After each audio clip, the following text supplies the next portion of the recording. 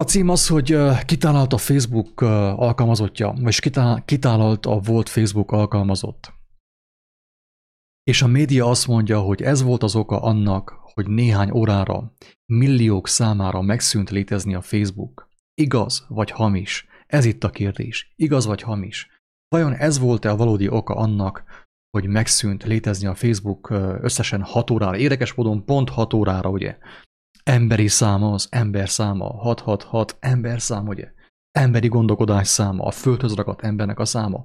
Pontosan 6 óra, véletlenül ugye 6 órára szűnt meg a Facebook létezni. Na mindegy. És akkor meg fogom mutatni a cikket, ami hát ugye vártuk, hogy jönni fog ez a cikkecske, ugye?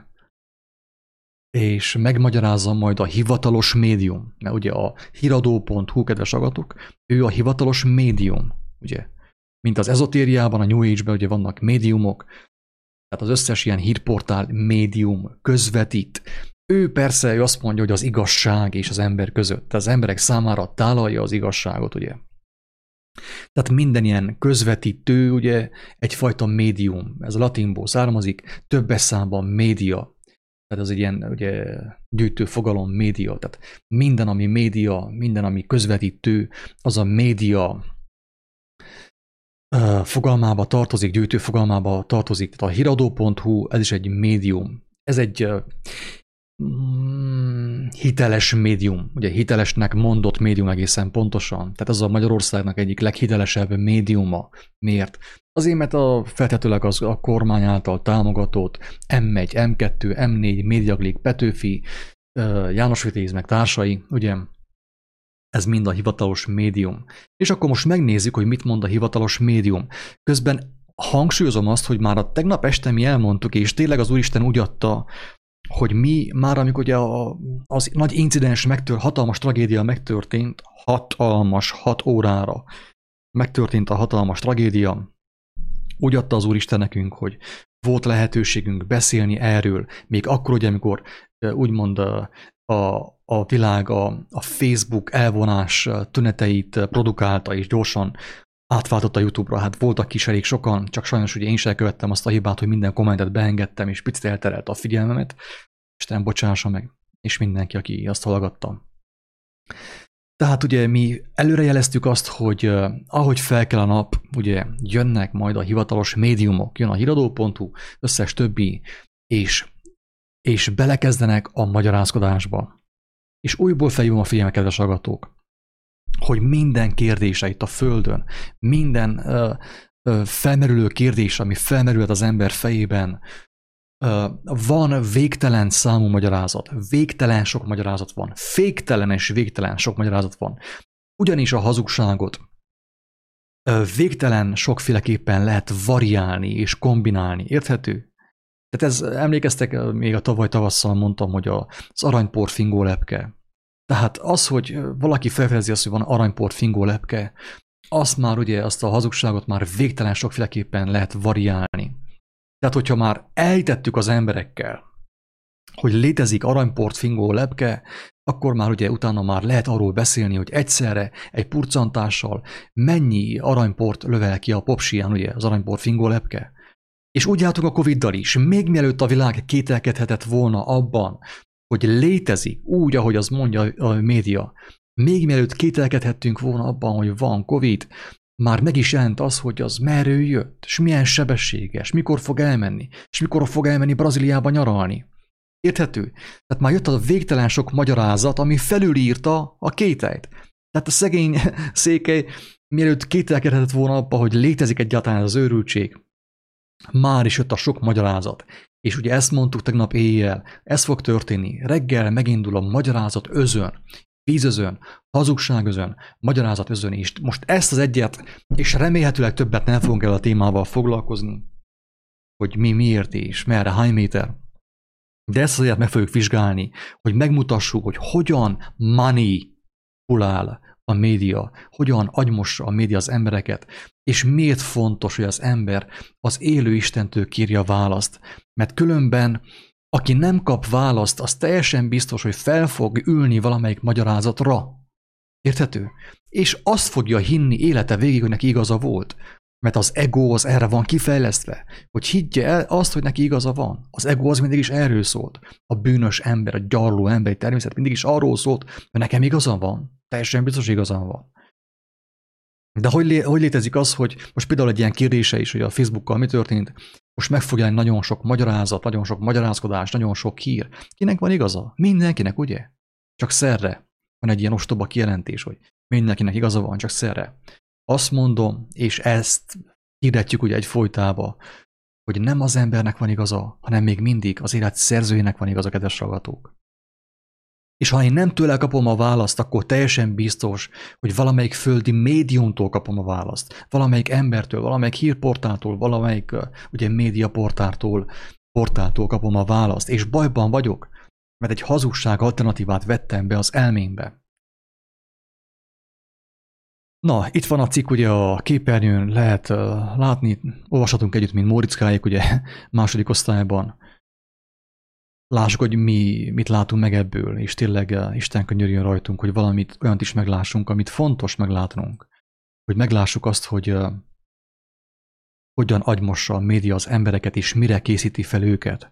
Én ezt nem azért mondom, hogy megváltsam Magyarországot, nem tudjuk megváltani sajnos, hanem azért mondom, mert vannak emberek, akik tényleg őszinte szívvel keresik az igazságot, és nekik ez segítség lehet az út elején csak. Érthető?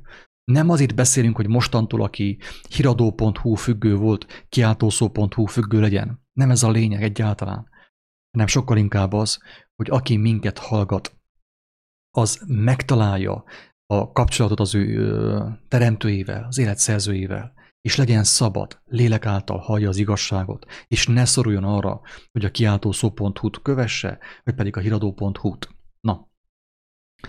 Oké, azt mondja a hivatalos médium, hogy is nagyítom, jól lássa mindenki.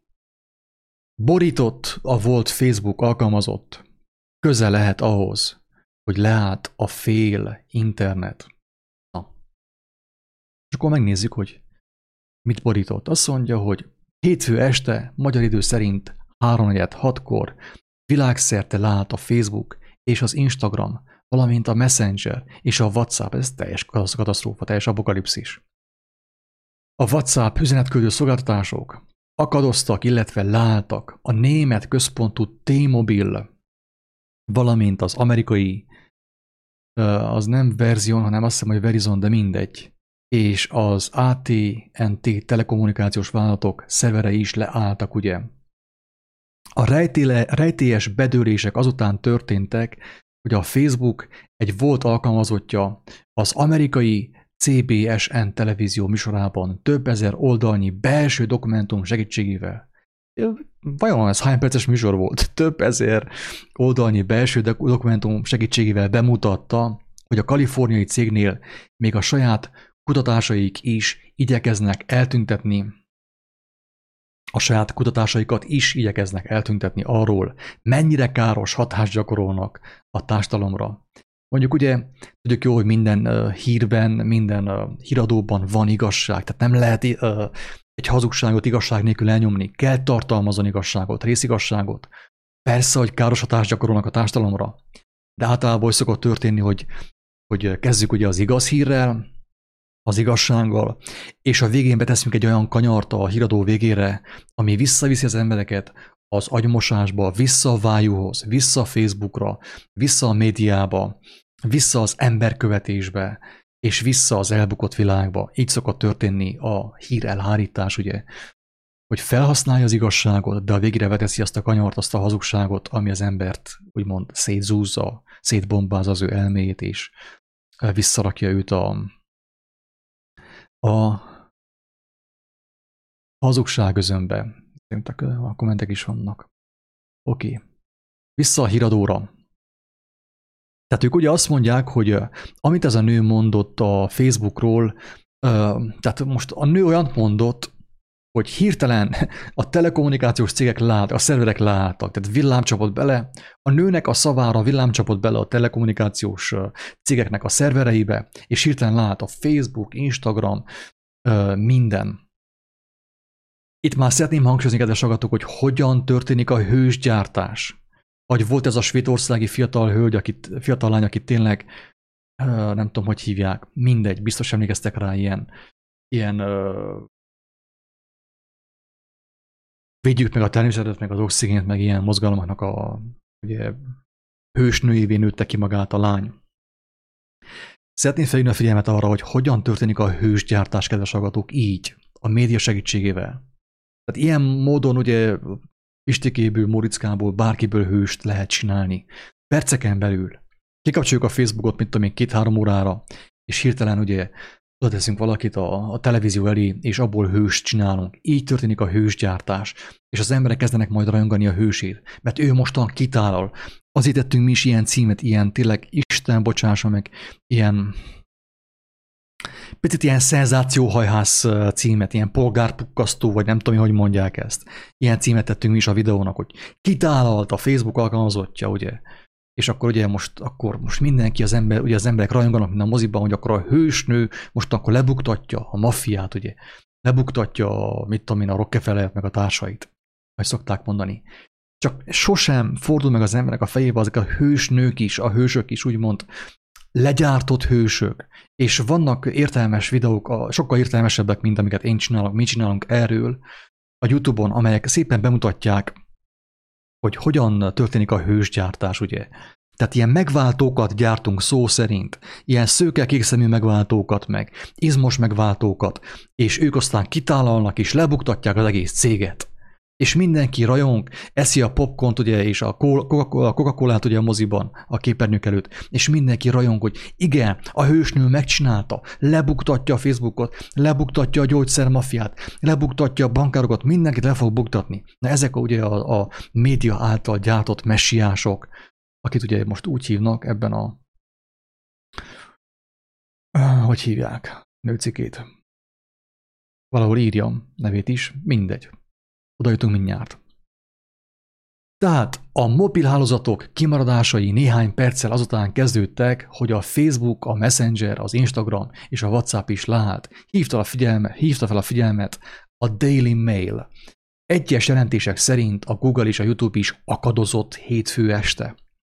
Az internetes szolgáltatásokban és alkalmazásokban elkövetkező hibákat figyelő downdetector.com szerint a Magyar Telekom felhasználói is érzékelték a problémát, de a Telenor, a Digi, a Netflix és a Vodafone is problémákkal küzd, számolt be a Magyar Nemzet Online, és mindez egy szőke nőnek a szavára. Tényleg, hát ez brutális, nagyon kemény. Bele sem gondolunk, tehát ezzel van asszociálva az egész történet. Mi a tegnap esti videóban elmondtuk, hogy ez miért van.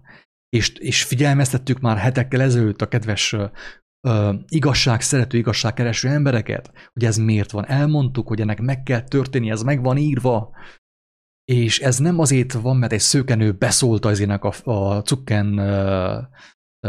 Zuckerbergnek, vagy valakinek. Nem ezért történt, hanem ez meg van írva. A Bibliában le van írva, a jelenések könyvében le van írva. Ez meg fog történni.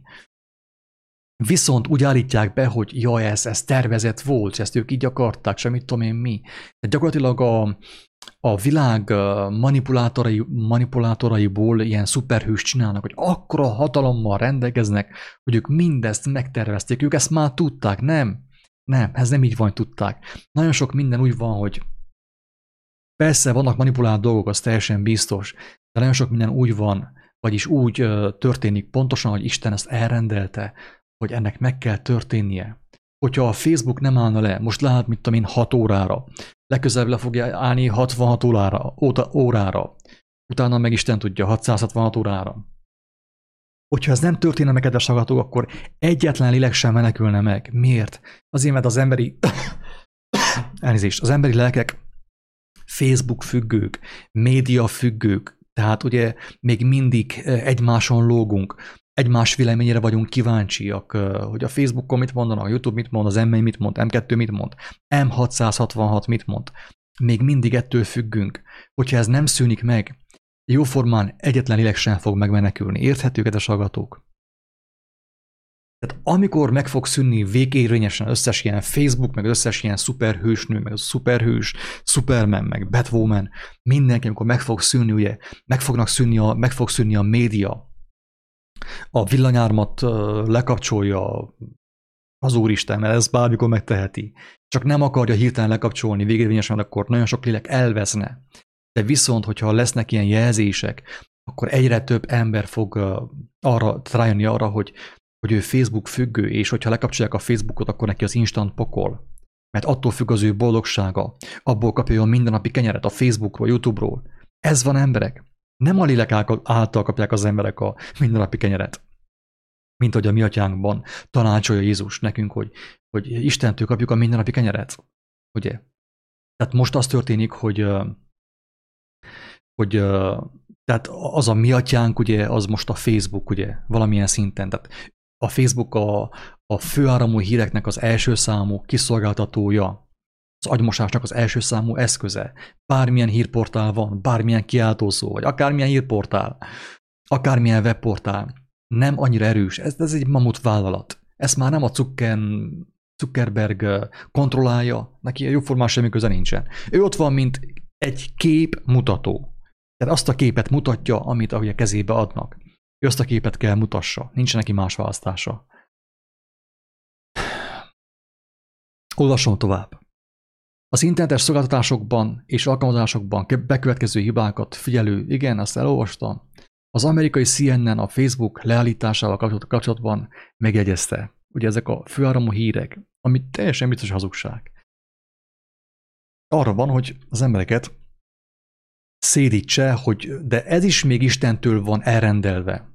Hogy az emberek megértsék és meglássák, hogy mi a következménye annak, amikor az ember embert követ, a vak követi a világtalant. Tehát úgymond a CNN meg a CBS, vagy mit tudom én mi, CBN-nek kötelessége, hogy hazudjon. Érthető? Kötelessége, hogy hazudjon. Miért? Azért CBSN televízió.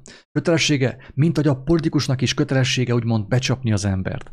Mert azáltal segít a politikus, azáltal segít a média rájönni az embernek arra, hogy nem jó embereket követni, hogy hazudik. Tehát nem az a jó politikus, amelyik őszinte és lelkiismeretes, meg ottan pityereg a parlamentben. Nem. Az a jó politikus, amelyik hazudik. Érthető? Az a jó politikus. Mert azáltal, hogy az embereket ugye becsapja, mint például Gyergyóban is, amikor volt a polgármesteri választás, tehát fűt fát ígért a jelölt, tehát mindent megígért. Szerintem nézte a képregényeket, és olvasgatott onnét inspirálódott, hogy mit kell megígérni a gyergyói polgároknak. És amikor ugye jött a valóság, megválasztották, akkor teljesen ugye a realitás teljesen elmaradt attól, amit ő ígért. Tehát ő egy tökéletes polgármester, tökéletes politikus, mert tud szembesíteni bennünket azzal, hogy mit jelent embereket követni, emberekben bízni, emberi vezetőkben bízni, és az emberi vezetőknek a médiában közített közleményeire hallgatni, és azt követni. Ez a jó televízió, ez a jó, tehát muszáj hazudjon, érthető? Ezt valahogy jó lenne, felfogja az ember, hogy a médiumoknak muszáj hazudni. Tehát még ez is Isten által van elrendelve, hogy a médiumok ne tudják eljutatni az embert a teljes igazságra, az igazságra, hogy az ember csalódjon a médiaportálokban, a politikusban is, mindenkiben. Mert aki csalódik az emberekben, és utána aztán még saját magában is, na az ember kerül be abba az állapotba, hogy talán megismeri az igazságot, Istenhez fordul, és hallja az ő szavát, az igazságot, amit ő ugye elrendelt már az idők kezete előtt, ugye. Na, de olvassuk alám a CNN milyen poénjai vannak. Azt mondja, a leállás amerikai idő szerint reggel történt, közvetlenül azután, hogy egy korábbi Facebook alkalmazott Francis Hogan több ezer oldalnyi belső dokumentumot, tehát miért nem írták azt, hogy több milliárd? Azért nem írták azt, hogy több milliárd, mert tudták, hogy még nem annyira hülye az amerikai, és a magyar sem, hogy elhiggye. De szerintem, hogyha így haladunk tovább az oltásokkal, meg a média agymosással, már nyugodtan azt is írhatja, hogy Francis Hogan több milliárd oldalnyi belső dokumentumot mutatott be az amerikai CBSN televízió 60 perc című riportműsorában. Érthető? Tehát 60 perc alatt ő a több ezer dokumentumos mit tudom én mit bemutatta. És senkinek, tehát Na, nem gondolkodunk el, hogy mit olvasunk. De miért fontos azt írni, hogy több ezer oldalnyi? Szerintem ő életében nem olvasott több ezer oldalt ez a nő, de mindegy. Miért mondja azt, hogy több ezer oldalnyi? Azért, hogy legyen hitelesebb az információ. Érthető? Információ, informál. Bekerül az agyadba, a szemen keresztül, a füleden keresztül, és belülről formál. Belülről teljesen kicsinál téged, szétzúz téged, tönkre teszi a lelkedet, felaprítja a lelkedet, kárba veszik a lelked, ugye. Ez a bibliai kárhozat, ugye. Akkor a lélek ugye kárba vész azáltal, hogy egy információ, ilyen több ezer oldalas dokumentumról szóló információ bejut a szemeinken, a testlámpásán keresztül, a füleinken keresztül az elménkbe, vagy a szívünkbe, és belülről formál, informál, szétzúz, szétfelaprít, kárba viszi a lelket. Tehát azután történt, hogy a korábbi Facebook alkalmazott, tehát Francis Hogan ugye az új szuperhősnő, aki a világot teljesen fejre állítja, pontosan, mint Éva. Hát igen, így történik. A mérnök, informatikus nő ezzel, de tehát muszáj oda tenni mérnök, tehát nem akárki, ő mérnök. Nem tudom, hogy mit méricskélt ő mostanig, de ő mérnök. Tehát ezt muszáj elmondani, hogy mérnök és milyen egyetemet végzett, mert később leírja, hogy a Harvard, meg nem tudom én milyen egyetemet végzett. Hogy az egyszerű ember higgye el, hogy amit ő mond, hát a Harvardon végzett. Hát ezt hallottuk az amerikai filmben a múltkor, amikor néztük azt a filmet Jim Carreyvel. A Harvard, a nagyon kemény University, ugye? Ott végzett az a szőkenő. Hát amit mond, az teljesen biztos, hogy igaz, ugye? A mérnök informatikus nő ezzel demonstrálta, hogy a vállalat miként igyekszik eltüntetni még a saját kutatásait is arról, mennyire káros a Facebook a társadalom számára. Valóban káros, kedves hallgatók. És ez egy igaz hír, látjátok? Egy igaz hírt megfognak, mert tudja, az emberek már tudják, hogy a Facebook káros. De figyelj meg a kanyart a végén. Hát hangsúlyozom, nekünk nincs időnk, mi nem kaptunk arra elhívást, hogy minden hazugságot kielemezzünk. Mert a hazugság közön végtelen. Hogyha mi a hazugságot akarnánk kielemezni életünk végéig, akkor mi is kárba vesznénk. Érthető? Egyet-kettőt kielemzünk, hogy feljük a figyelmet arra, hogy a média agymossa az embereket, de úgy, hogy felhasználja az igazságot, ami már amúgy is nyilvánvaló, mert kezd nyilvánvalóvá válni. Városunkban egy fiatal hölgy kiírt a Facebookra, hogy ő elment a, mit tudom, a Jóistenhez. Utána felakasztotta magát. Érthető? Persze káros, ez egy igaz hír. De most akkor én nem fogom minden nap nézni a híradó.hu-t, mert ő végre kimondta azt, ami nyilvánvaló. Tehát ez mindig is nyilvánvaló volt a legtöbb, nem a legtöbb ember számára, sokak számára, hogy a Facebook nagyon káros. Addig görgetnek az emberek lefelé, amíg eljutnak a pokolig. Persze káros. Facebook over and over again has shown it chooses profit over safety, says Facebook whistleblower Francis Hogan. She believes the federal government should impose regulations and plans to testify before Congress this week. Tehát a Facebook újra meg újra bemutatta, hogy ő a profitot helyezi előnybe, és nem a biztonságot.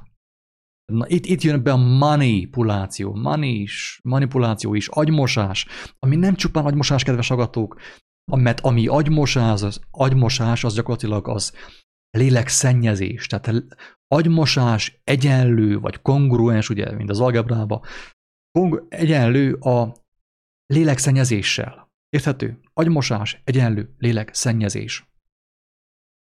Tehát ő azt mondja, hogy a Facebook újra meg újra azt demonstrálja, hogy ő a profitot választja a biztonság helyett. Na, nem csinálta. Nem így akartam. És ő úgy hiszi, tehát megérte leállítani a Facebookot és az egész, mit tudom én, mindent 6 órára, mert úgy hiszi ez a nő, ez a szőkeség, hogy a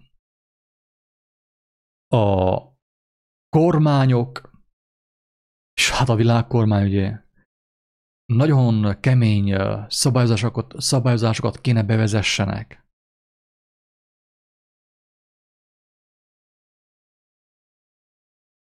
Amit ugye a kongresszus elé visznek majd, ugye. Tehát, na mindegy. Ez a lényeg, kedves hallgatók. Tehát azt mondja, tehát ugye bevezeti, na nézzek te, mit csinál? Tehát ő bevezeti az egészet egy igaz hírrel, ugye, ami hogy a profitról szól, persze nagy mértékben a profitról szól. A tegnap esti videóban elmondtuk azt, hogy itt már nem is a profitról szól, hogy Isten igazából, mert az emberek nincsen pénze.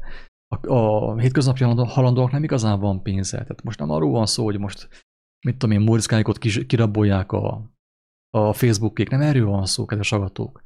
Itt a játék, a brutális, halálos játék, itt már nem a pénzről szól, hanem a lelkedről. Te, Marika, Zsuzsa, Kinga, Attila, Tibor, Poti, Gyöngyvér, mindenki, aki ezt nézi, ugye a játék, a Facebook alatomos játékja már a lélekről szól, nem a pénzedről. A pénz, az most már senkit nem érdekel a pénz jóformán, őket nem érdekli a pénz. Miért? Azért, mert annyit nyomtatnak, amennyit akarnak. De most már nyomtatni sem kell, csak 2-3 zéróssal többet kell beütni a számítógépen, és van pénz, szarásig. Érthető? És ezáltal ugye zsákmányoljuk ki a földet és a teremtést, és így tesszük úgymond a halott planétává az otthonunkat. Tehát ez nem a pénzről szól, hanem a lélekről, az emberek lelkéről. Ez is már propaganda, hogy, tehát ugye ez a propaganda, ez minden filmben benne van. A pénzpropaganda, hogy jaj, a pénz miatt, és hogy mennyi pénzt nyertek ezen a 6 órán, és hogy mennyi pénzt vesztettek, és épp az előbb mondta Kinga, hogy bizonyos dolgozók, vagy mit tudom én, kik alkalmazottak, mennyi pénzt vesztettek a 6 óra szünet alatt. Szinte ugye megsanáltam a Facebook alkalmazottjait, és mondom, hogy megnézem, hogy van-e még néhány lei, ugye, valahol a házba, hogy küldjem el nekik, hogy nehogy ilyen halljanak, ugye, mert 6 óráig nem dolgozhattak, vagy nem dolgoztak rendesen. Veszteség érte őket. Tehát ez propaganda itt, kedves hallgatók. Ez a it chooses profit over safety, ez propaganda, ez már itt a hazugság. Egyetlen igaz mondat az volt, hogy mennyire káros a Facebook a társadalom számára. Ez igaz, igen. De többi már nem. Innét már kezdődik a hazugság özön. Hogy ugye most akkor jön felébred benne a Szentlélek, ugye a lelkiismeret, az erkölcs ebben a nőbe, és akkor elmondja, hogy a mocsok Facebook a profitot választja az emberek biztonsága helyett. Ezáltal elhitetvén implantálván a fejünkben azt a gondolatot, hogy a Facebook az lehet biztonságos hely. Barátom, nem. Nem lehet a Facebook biztonságos hely. Az a biztonságos, amikor az ember az információt, ami belülről formálja őt, nem emberektől szerzi, és nem a Facebookról szerzi, nem a főáramú médiából, nem az alternatív médiából szerzi. Úgy lesz biztonságos az ő élete, az ő élettere. De itt azt sugallja, hogy ha a Facebook visszafogná magát, mert az a szőke Manyika hirtelen most fel van háborodva, és leállítja az egész világhálót, ugye félig, 6 órára, akkor fellázadunk, és akkor menjünk a táblákkal Amerikába, meg New Yorkba, meg itten Gyergyóba, hogy legyen biztos a Facebook, biztonságos a Facebook, ugye. Elkezdünk tüntetni. Az emberek elhiszik, hogy van valami értelme tüntetésnek, semmi. Csak annyi, hogy azt már elmondtuk, még egyszer nem meg bele ebbe a témába. Hát tehát igen, egy pár szót. Mondjad, Kinga. Pont témába vágó, és most így ez ihlette, amit elmondhattál. Tehát pontosan az történik, hogy ugye bejelentik a már mindenkinek nyilvánvaló valóságról az igazságot, hogy mennyire káros hatással van az emberekre, az emberiség életére a virtuális világ, illetve ebben az esetben a Facebook, és akkor utána pedig ugye ez okoz egy hatalmas káoszt, és mivel utána pedig rávezetik az embereket arra, hogy jó, de hát a megélhetésért rengeteg ember a pénzét és a megélhetése forrását veszítheti ezáltal, hiszen már tudhatjuk, hogy mennyi lehetőséget, munkalehetőséget biztosít ez a felület is. És hát akkor mi lesz a megoldás erre?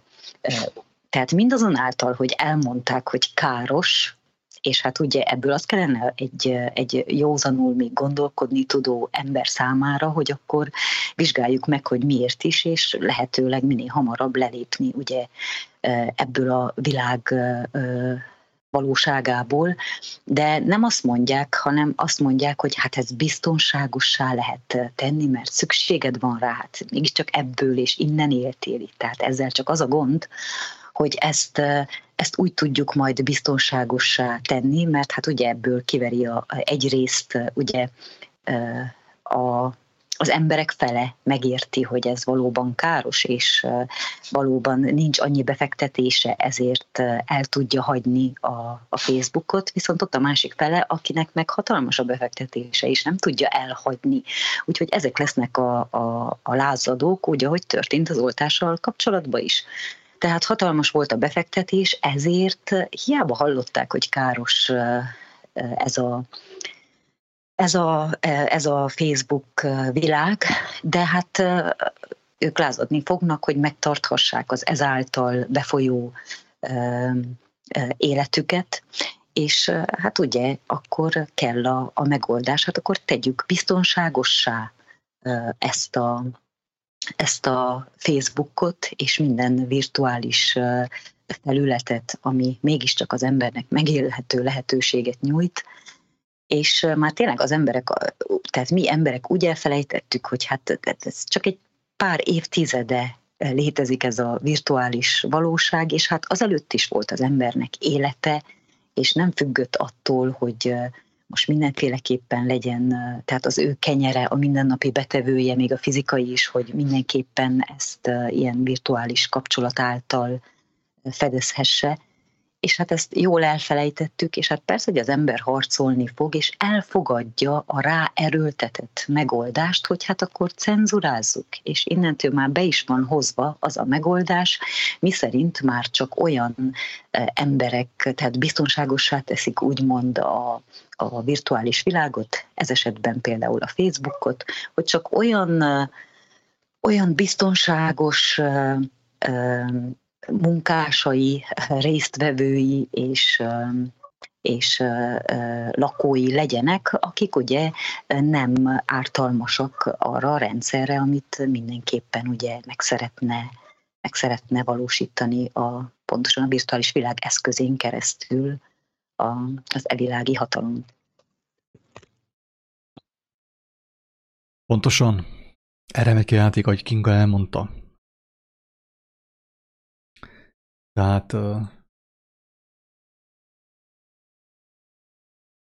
Tehát itt el van implantálva a média, tehát hangsúlyozom. Tehát nem az szabad emberek fejében, nem az Isten gyermekei fejében, akik megismerték a teremtés igazságát. Az ő fejükben nem tudja már elimplantálni a média, mert ők nem hisznek a médiának, érthető? De aki még nem kap fentről információt, az lentről fog szerezni információt, mert minden ember informálódik. Tehát az ember nem tud információ nélkül élni.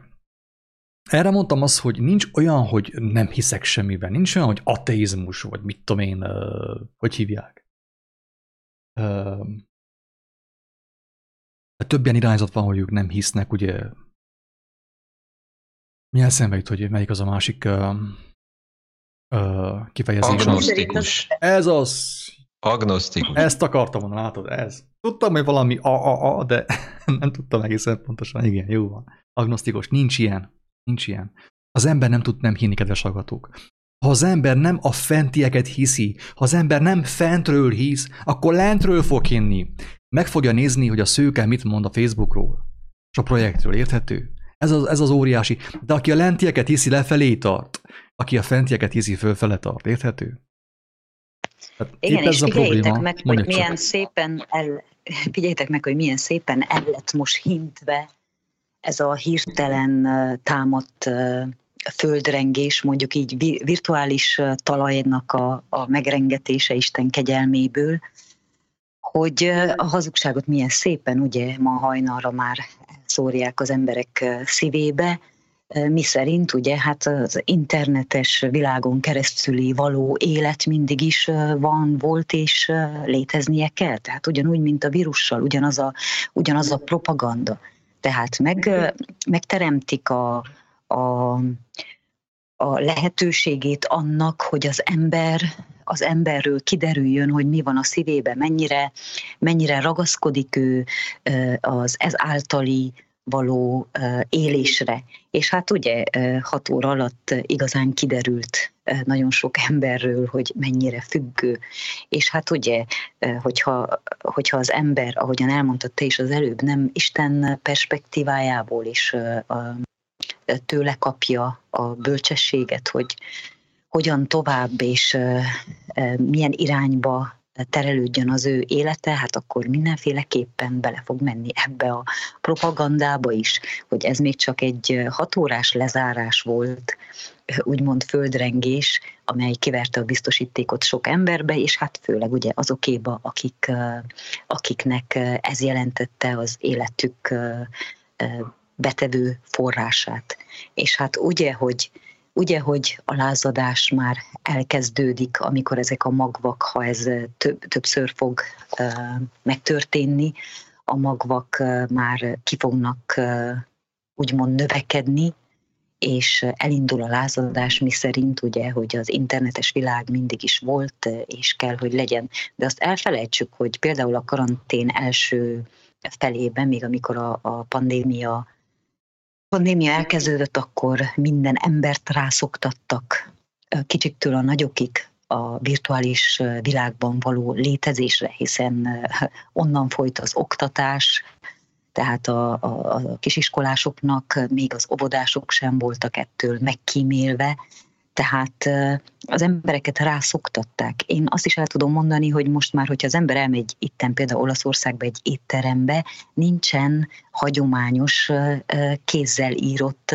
vagy akár nyomtatott étlap, hanem mindenféleképpen arra akarnak kötelezni, úgymond befolyásolni, hogy minden ember, aki enni akar egy étterembe, az töltse le az étteremnek az applikációs felületét, és hát azon van az étlap, és onnan kell, hogy ő rendeljen, amit majd ugye megfőznek és kihoznak neki az asztalra. Tehát már rászoktattak erre. Most kérdem én, aki tegnap úgy elment vacsorázni éttermekbe, és hát ugye eltűntek már rég a hagyományos étlapok, az ilyenkor mivel szembesült, hogyan oldotta meg, mert hát ez akkora sikernek örvendett, hogy milyen jó, tehát már az embereknek a telefonja tele van applikációkkal, tehát már lassan, tehát az egész életünk rajta van, lassan már semmit nem tudunk még magunkról se, tehát még a saját születésnapunkra is valamelyik applikáció emlékeztet. Tehát itt tartunk agymosásban. És hát el tudom képzelni, hogy ez mekkora megbotránkozást jelenthetett például egy ilyen étterembe, amikor az emberek bementek, és hát az étlapok már nincsenek, és akkor együnk, de mit? És azt is elmondom, hogy volt olyan, amikor én mondtam a kiszolgáló lánynak, akkor hát én nem szeretném ezt az applikációt a telefonomra, ha van egy hagyományos étlapja még valahol, akkor legyen szíves és azt hozza, mert én inkább ahhoz ragaszkodom. Hát de az nincsen. Mondom, hát akkor csak emlékszel, hogy mi van terítéke, majd megkérdezheted a szakácstól, hiszen emberek nagy igényű, valami kis egyszerű menüre vágyok, most így hirtelen. És a kiszolgáló lány nem tudta elmondani, hogy mi az, amit, milyen szolgáltatást nyújt az étterem, amelynek ő az alkalmazottja. Tehát már ennyire vagyunk agymosodtak, hogy úgy dolgozunk, hogy azt sem tudjuk, tehát telefon nélkül azt sem tudjuk, hogy mit csinálunk, és mi az, amit árulunk.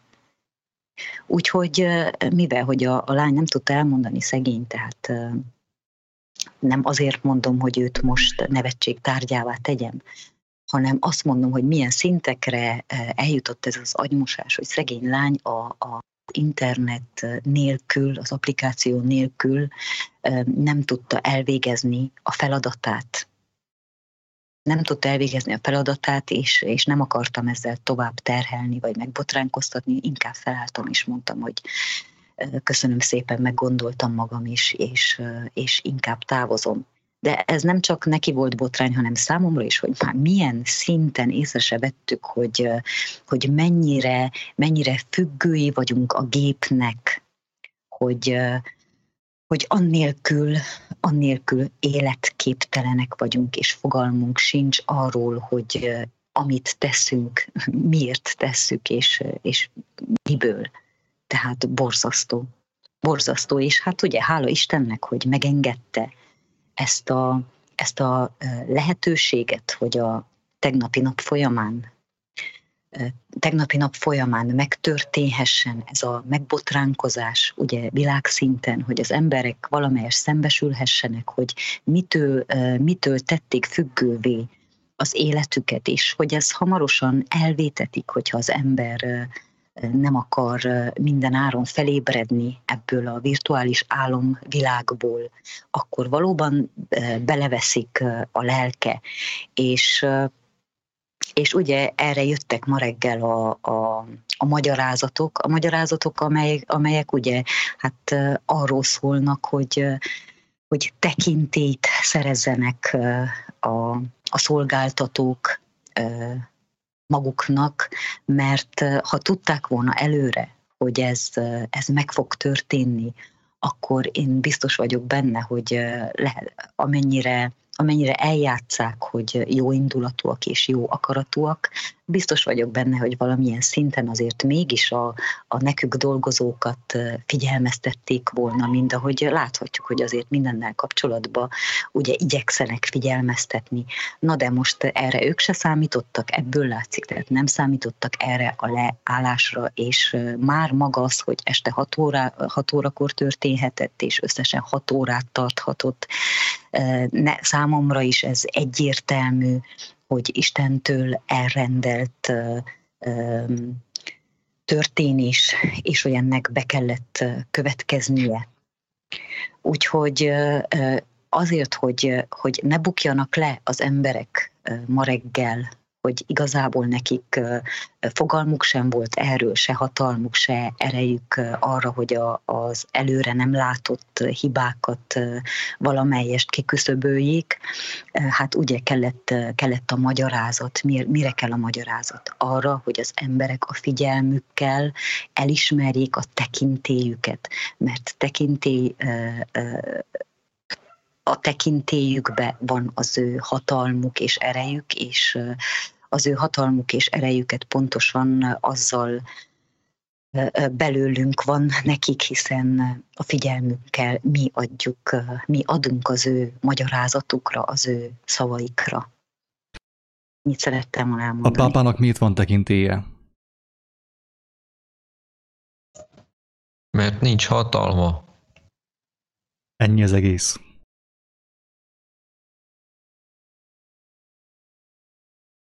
Egy gondolatot szólhatok? Megkérlek szépen. 2, akármennyit. Nekem küldött Isten egy humoros gondolatot. Tudjátok, mi a valódi keresztény Facebook, illetve a Krisztus követőknek is van ám Facebookja. És az bizony nagyon régi, még a virtuális világ előttről származik. Hát ez maga a Biblia. Tehát van nekünk saját Facebookunk, csak ebbe el kéne egy kicsit mélyülni, leszakadni erről a virtuális világról, hiszen ugye a Facebook magyarul az arckönyvet, hogyha egy durván lefordítanánk, arckönyvet jelent, ugye a arcoknak a könyve, és a Biblia az bizony teli van személyiségekkel, amelyek éppen úgy éltek a maguk idejébe, de éppen úgy élnek most is. Úgyhogy ha ezt felfedezzük magunknak, hogy a Bibliá keresztül is tud állandóan üzenni nekünk valamit, ami teremtő atyánk, akkor még egy motivációval több, hogy le tudjunk szakadni erről a virtuális masszáról, ami hát most természetesen ugye ezt sokféleképpen megvizsgálhatjuk, hogy ez miért volt kitalálva, vagy ennek mi az ártalma, vagy mi az előnye, mert az igazság az, hogy nem egyértelmű ez.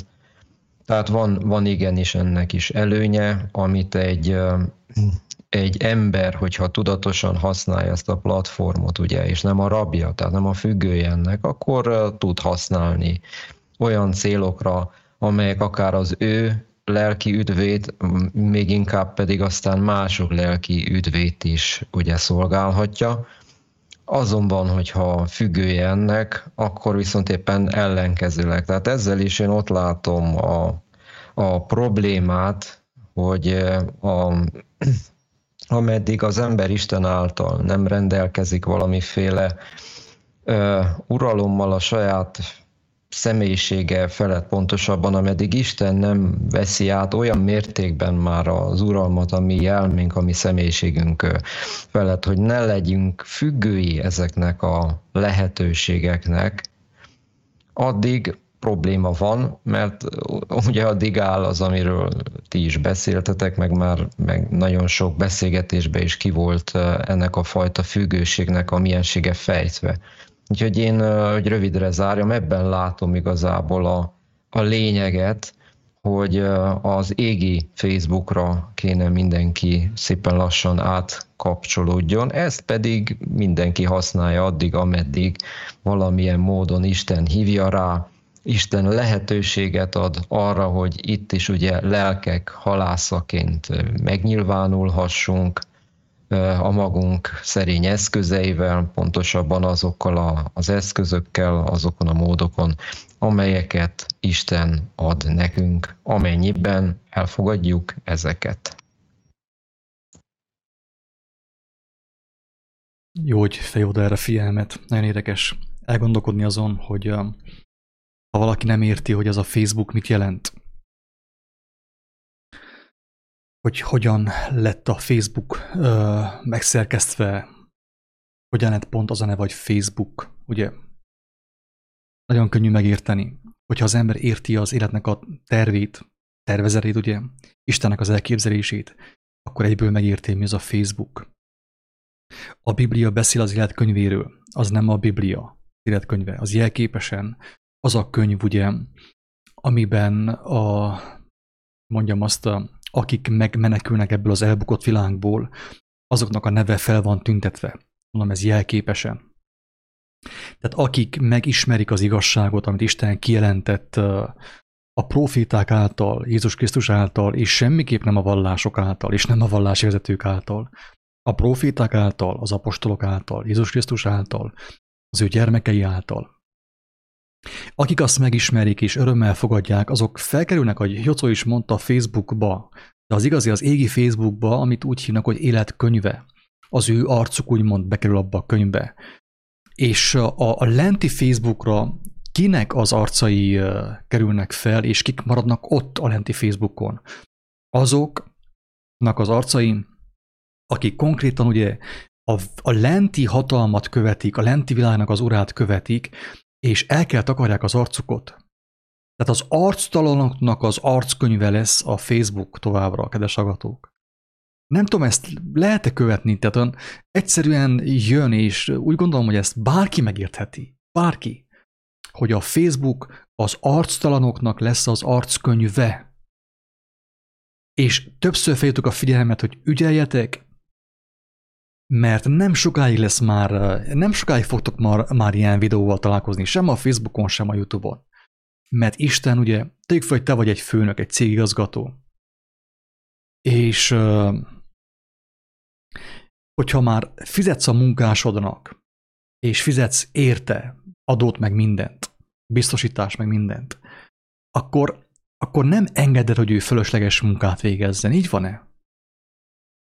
Tehát nem azért fizetsz a munkásodnak, az alkalmazottnak, hogy ő fölösleges munkát végezzen. Például, hogyha egy építkezéssel foglalkozó céged van, akkor nem fogod az alkalmazottakat azért fizetni, hogy ők, mit tudom én, gyepet nyírjanak. Tegyük fel. Így van-e?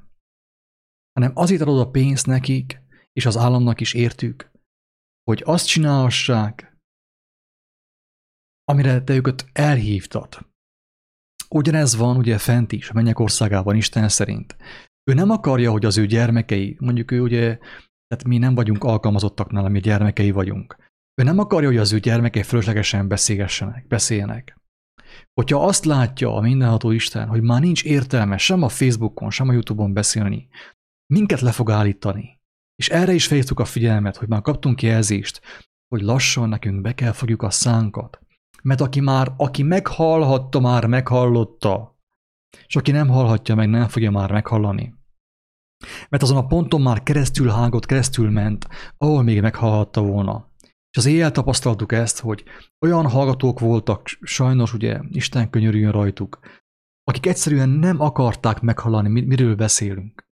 Ott beszéltek ott mindenről, ezotériáról, a vízöntőről, a benzin, mit tudom én, öntőről, mindenfajta öntőről beszélgettek, hogy a vízöntőkora, igen, mi is belementünk ebbe az ostobaságban mi is belementünk, emberek. És önkritikával mondom, mi is be voltunk csapva. Itt nem a vízöntők kora fog következni, kedves hallgatók, mint ahogy mondják a New Age-ben, ezotériában, hanem következik ugye most már lassan a számadás ideje. Mert ugye az ezotéria, a New Age, jogás körökben, meg ilyen körökben azt mondják, hogy jön a vízöntők kora, a halakból menjünk át a vízöntőkbe, és felemelkedünk. Hát hogyan emelkedjünk fel, hogyha mindenkire rá vannak láncolva a súlyok? A hatalmas vas súlyok. Ott jöhet akármilyen vízöntő, fentről is, lentről is, teljesen mindegy. Nem fogsz tudni felemelkedni. Isten nem azt mondja, hogy higgyél az asztrológiában, meg a különböző jelmagyarázókban, és a különböző, mit tudom én, jóslásokban, és akkor fele fogsz te emelkedni, mert jön a vízöntőkora, hanem azt mondja, hogy ha megszabadulsz a terheitől, akkor fel fogsz emelkedni. Segítek neked megszabadulni a terheitől, ha rám figyelsz. Örömmel, ingyen, ajándékba, vallás nélkül, szekták nélkül, kereszténység nélkül. Ha engemet tudakolsz, hozzám fordulsz, megtanítalak, és megszabadítlak a súlyaitól, és akkor felemelkedsz, és nem kell hozzá semmi vízöntő. Érthető?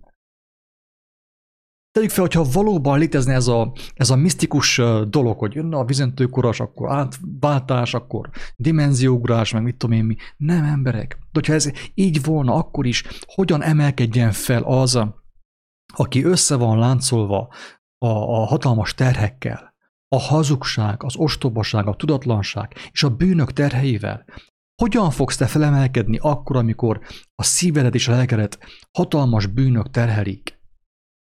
Akármilyen vízöntő jöhet, akármelyik meséből, nem tud azt téged felemelni, még a jóságos Isten sem tud téged felemelni, ha te nem akarsz megszabadulni a bűneitől, a hazugságaitól.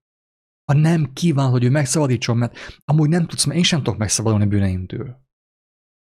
Jézus azt mondta, hogy embernél ez lehetetlen, de Istennél minden lehetséges. Ezért vágyunk arra, hogy ő tanítson minket, hogy ne a médiából, ne a lenti médiából informálódjunk, hanem a fentiből.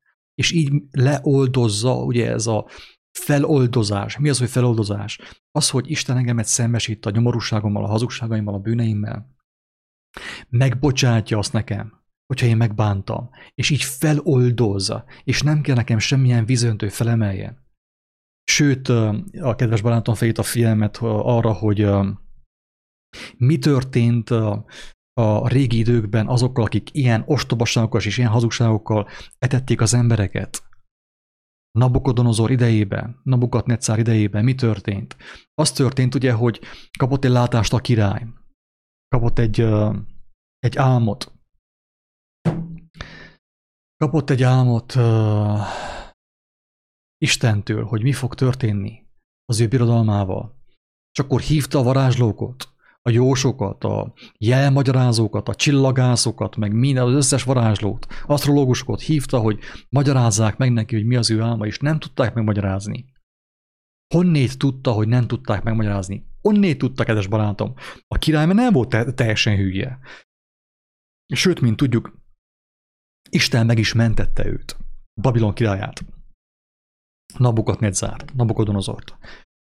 Nem volt ő teljesen hülye, és ő érezte, hogy az ő kis varázslói, a guruk, ugye, az asztrológusok és az összes jelmagyarázó betették őt. Nem kapott lelki békességet, barátom. Honnét tudod te azt, hogy te hazugságban vagy? Pedig jársz ezótanfolyamra, és meditálsz meg minden. Onnét, hogy akkor jön a probléma, akkor idegösszeroppanás, békétlenség és félelem. Innét fogod tudni, hogy te be voltál csapva az ezotéria által, a jóga által, összes misztikus iskola által, a jelmagyarázók által, az asztrológusok által és mindenki által. Onnét fogod tudni, amikor igazi kihívás lesz, össze fogsz roppanni idegileg, félni fogsz, rettegni fogsz. Akkor jusson majd eszedbe, hogy van élő Isten, Isten él. És mindenkihez beszél, aki megtört szíve alázattal hozzáfohászkodik. Mi is így jártunk, mi is úgy be voltunk csapva, mint te. És mindenki más. Mi se vagyunk kivitel. Nem voltunk sem okosabbak, sem bölcsebbek, mint te. Teljesen biztos. Lehet, hogy még sokkal nyomorultabb voltam, mint te. Ezért nem akarok én kevékedni, nagy képüsködni, mert én is megértem a pénzemet, belementem a misztikus baromságokba. És amikor jött a probléma, ugye a útkereszteződés, akkor összeomlottam, és éreztem, hogy nincsen semmi értelme az életemnek. És akkor jött Istennek a kegyelme is, kezdte felnyitogatni a szememet. Megkent egy szemgyógyító írre, hogy lássam, mi történik a világban. Lássam az én szívemet, az én múltamat, az én életemet, amit én jónak hittem, és erkölcsösnek hittem, és abszolút frankó fiú voltam, segítőkész meg, minden. És amikor szembesültem azzal, hogy mi az én valóságom, akkor elég összeomlottam. De Istenem engedte belehalljak fájdalomba, sőt, megkegyelmezett, meggyógyította a sebeimet. Ez történt, kedves hallgatók. Na, kicsit elkalandoztam, úgyhogy vissza fogok térni a videóhoz, ehhez a nőhöz, hogy megnézzük, hogy mi történik. Tehát ugye elmondta azt, ez a kislány, hogy arra megy ki a játék, hogy a Facebookot szabályozni kell, mert a Facebook nem eléggé biztonságos. Tehát ez elhiteti veled, kedves hallgató, hogy valamikor biztonságos volt, sosem volt biztonságos, sem a Facebook, sem a világmédia. Sosem volt az biztonságos. Mindig is úgymond a sátának az eszköze volt, az agymosás eszköze volt. Ez mese, ez Harry Potter, vagy mit tudom én. Nagyapó mesefája. Jó, hát hirtelen most felébred bennünk a lelkiismeret, és akkor a Facebook nem eléggé biztonságos, hanem olyan sok pénze van, és úgy pénzt akar csinálni. De hogy is, ez nem erről szól. Arról szól, hogy figyelj meg, a kongresszus elé akarják vinni az ügyet, az államhatalom elé akarják vinni az ügyet, a Facebooknak az ügyét, hogy ügyelni kell, hogy ne legyenek összeesküvés elméletek a Facebookon. Mi az összeesküvés elmélet? Ez, amit mostan hallasz. Én vagyok az összeesküvés elmélet az ő szemükben. Mi vagyunk összeesküvés elmélet az ő szemükben. Miért? Azért, mert próbáljuk Jézus tanításai szerint, Jézus szavai szerint megvizsgálni a jelenlegi szituációt, és felhívni az embertársaink figyelmét, hogy bajban van az ő, veszélyben az ő életük. És ezáltal válunk összeesküvés elmélet terjesztőkké, ugye, vagy ahogy mondták az első, nem tudom hányadik hullámban, hogy mi vagyunk a rémhír terjesztők. Érdekes, apámi, érdekes. Keresztény társadalomban az agymosó média, ugye, a vezetők azt mondják, hogy én rémhírterjesztő vagyok, amikor Jézusnak az örömhírét próbálom elmondani, és annak a fényében megvizsgálni azt, hogy mi történik a világban. Így lettem én rémhírterjesztő. Erős nem ijedtem meg, és nem lepődtem meg, mert Jézus azt mondta, hogy ez fog történni. Ez fog történni. És aki nem hiszi, hát olvass el az írásban, a Bibliában, az ő szavaiban. Van egy olyan bejegyzés, amit a napokban tettem fel, nagyon rövidke, felolvasom, hogy lássátok, hogy hogyan lesz valaki rémhírterjesztő. Jézus elmondta, hogy rémhírterjesztő leszel a világ szemében. Nem kell meglepődni. Itt van, ne. Betelt bétőt az idő. Betelt az idő. Felolvasom, nagyon rövidke. Nem ez az. Betelt az idő. Igen. Meddig maradhat fenn az a keresztény társadalom? Ugye? Játószó.hu. Egyszerű kérdés. Hogyan válunk mi rémhírterjesztővé? Tehát most amúgy erről szól az egész, hogy mondjam, a 6 órás szünet meg minden, hogy a Facebookot biztonságosá kell tenni, tehát le kell törölni minden olyan információt, ami az életről szólna, és az életre hívná az embereket, és amely tudná őket szembesíteni a valós helyzetükkel, a világnak a valós helyzetével. Tehát meg kell szabadulni a rémhírterjesztőktől. És mindjárt felolvasom, hogy miért kell megszabadulni. Mit mond a kis szőke szuperhős nő? Heroina, ugye heroin. Erről beszélgettünk néhány nappal korábban. Mi az a heroin? Hősnő. Ő ugye a szőke hősnő, kékszemű. Nem is olyan csúnya, nem is olyan túl szép, mondjuk. Na jó, olyan polgári. Azt mondja, hogy meddig maradhat fenn az a keresztény társadalom? Egyszerű kérdés, kedves hallgatók. Egyszerű kérdés. Meddig maradhat fenn az a keresztény társadalom, amelyben bűn, rémhírterjesztés és összeesküvés elmélet Jézus szavainak fényében vizsgálni az aktuális eseményeket? Mert ez történt. A videóinkat emiatt törölték le YouTube-ról. Ezért az első hullámban. Beszélgettünk az evangéliumról, mutattam, hogy Jézus miket mond a pandémiáról, törölték le a videókat. És jöttek azzal, hogy rémhírterjesztő vagyok. Érdekes, apámi. Az a hír, amitől az emberek feltámadtak, megelevenedtek, újra láttak a vakok, az most már ugye rémhír. Hát akkor vajon még mennyi van ebből a világból? Nincs olyan túl sok. Szerintem ezt mindenki látja, nincs olyan túl sok. Meddig maradhat fenn az a keresztény társadalom, amelyben bűn, rémhírterjesztés és összeesküvés elmélet Jézus szavainak fényében vizsgálni aktuális eseményeket? Akkor üzenet a társadalom előjáróinak, akik ugye a Facebookot mindent irányítanak, ugye előjárók, fent vannak, ők most jól vannak, mert ugye nekik van zseton, nekik van pénz, ők köszönjük szépen jól vannak. Mit mond nekik Jézus? Miért vagyunk mi rémhírterjesztők? Az ő szavai miatt. Nem azért, mert ő hülyeséget beszélt, hanem azért, mert az ő szavaiba beleütközik a hazugság, az istentelenség, ami az embereket a pokolba viszi, a megsemmisülésbe. Jaj néktek, mikor minden ember jót mond felőletek. Mert ugyanezt csinálták a profitákkal is, az ő atyáik, ugye? A hamis profitákkal, bocsánat. A hamis profitákra mindig jót mondtak, mindenkinek egyfolytában meg akartak felelni. Mindig mindenkinek. Politikus, vallásvezető, tessék. Jaj néktek, amikor minden ember jót mond felőletek, mert éppen így cselekedtek a hamis profitákkal, az ő atyáik. Jaj néktek képmutató írástudók és farizeusok, mert hasonlatosak vagytok a meszelt sírokhoz, amelyek kívülről szépeknek tetszenek, szép a nyakkendőjük, szép a frizurájuk, ki van zselizve a fejük, jó a parfümjük, és nagyon szépen szólnak a mikrofonban, a televíziókban. Jaj néktek képmutatók, mert hasonlatosak vagytok a meszelt sírokhoz, amelyek kívülről szépeknek tetszenek, belül pedig holtaknak csontjaival és minden ondoksággal vannak tele. Akkor elmondja Jézus, hogy miért leszünk mi gyűlöletesek a világ előtt. Miért mondják azt, hogy rémhírterjesztők vagyunk. Amúgy ez a hír arról szól, az egész propaganda arról szól, hogy gyorsan, minél hamarabb meg kell szabadulni mindenkitől, a Facebookon le kell tiltani mindenkit, aki nem a WHO propagandát terjeszti. Érthető? Aki másképp vélekedik a Covid-ról, a vakcináról és minden, aki elmondja, hogy a jelenések könyve szerint Isten kijelentette nekünk, hogy a vakcinázás, meg a fehér köppenyesek, a tudósok és az orvosnak a tekintélye, az maga a fehér ló, ami beoltja az embereket a nyílvesszővel. Nem szabad ilyenről beszélni, mert bűnöző vagy, rémhírterjesztő vagy.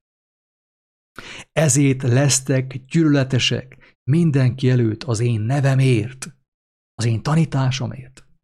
De aki mindvégig megmarad, az megtartatik, mondja a megváltó Úr Jézus Krisztus.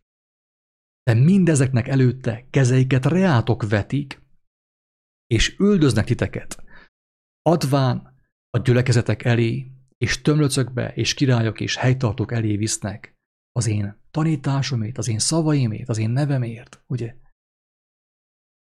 És mindezt az én beszédemért cselekszik veletek? Azért, mert ti hittetek nekem, amit én mondtam nektek, és ti azt megértettétek, és azt így hirdettétek. Ezért csinálják azt veletek. Megbélyegeznek, hogy rémhírterjesztők vagytok, miattatok van Covid. Ez olyan, amikor most Isten bocsássa meg, nagyon hülye példa. Elmész a vendégségbe, és ilyet fingasz mindenki előtt az asztal mellett, és ráfogad a gyermekre, vagy a háziasszonyra. Pont ez történik. Egyet fingott a világ média, fingott egy hatalmas Covidot, ugye nagyon sok embernek a agyát megfertőzte, nagyon sokan meghaltak már ugye a hazugságokba és a vakcinába, és ráfogja a házigazdára. Mert ki a házigazda baráta?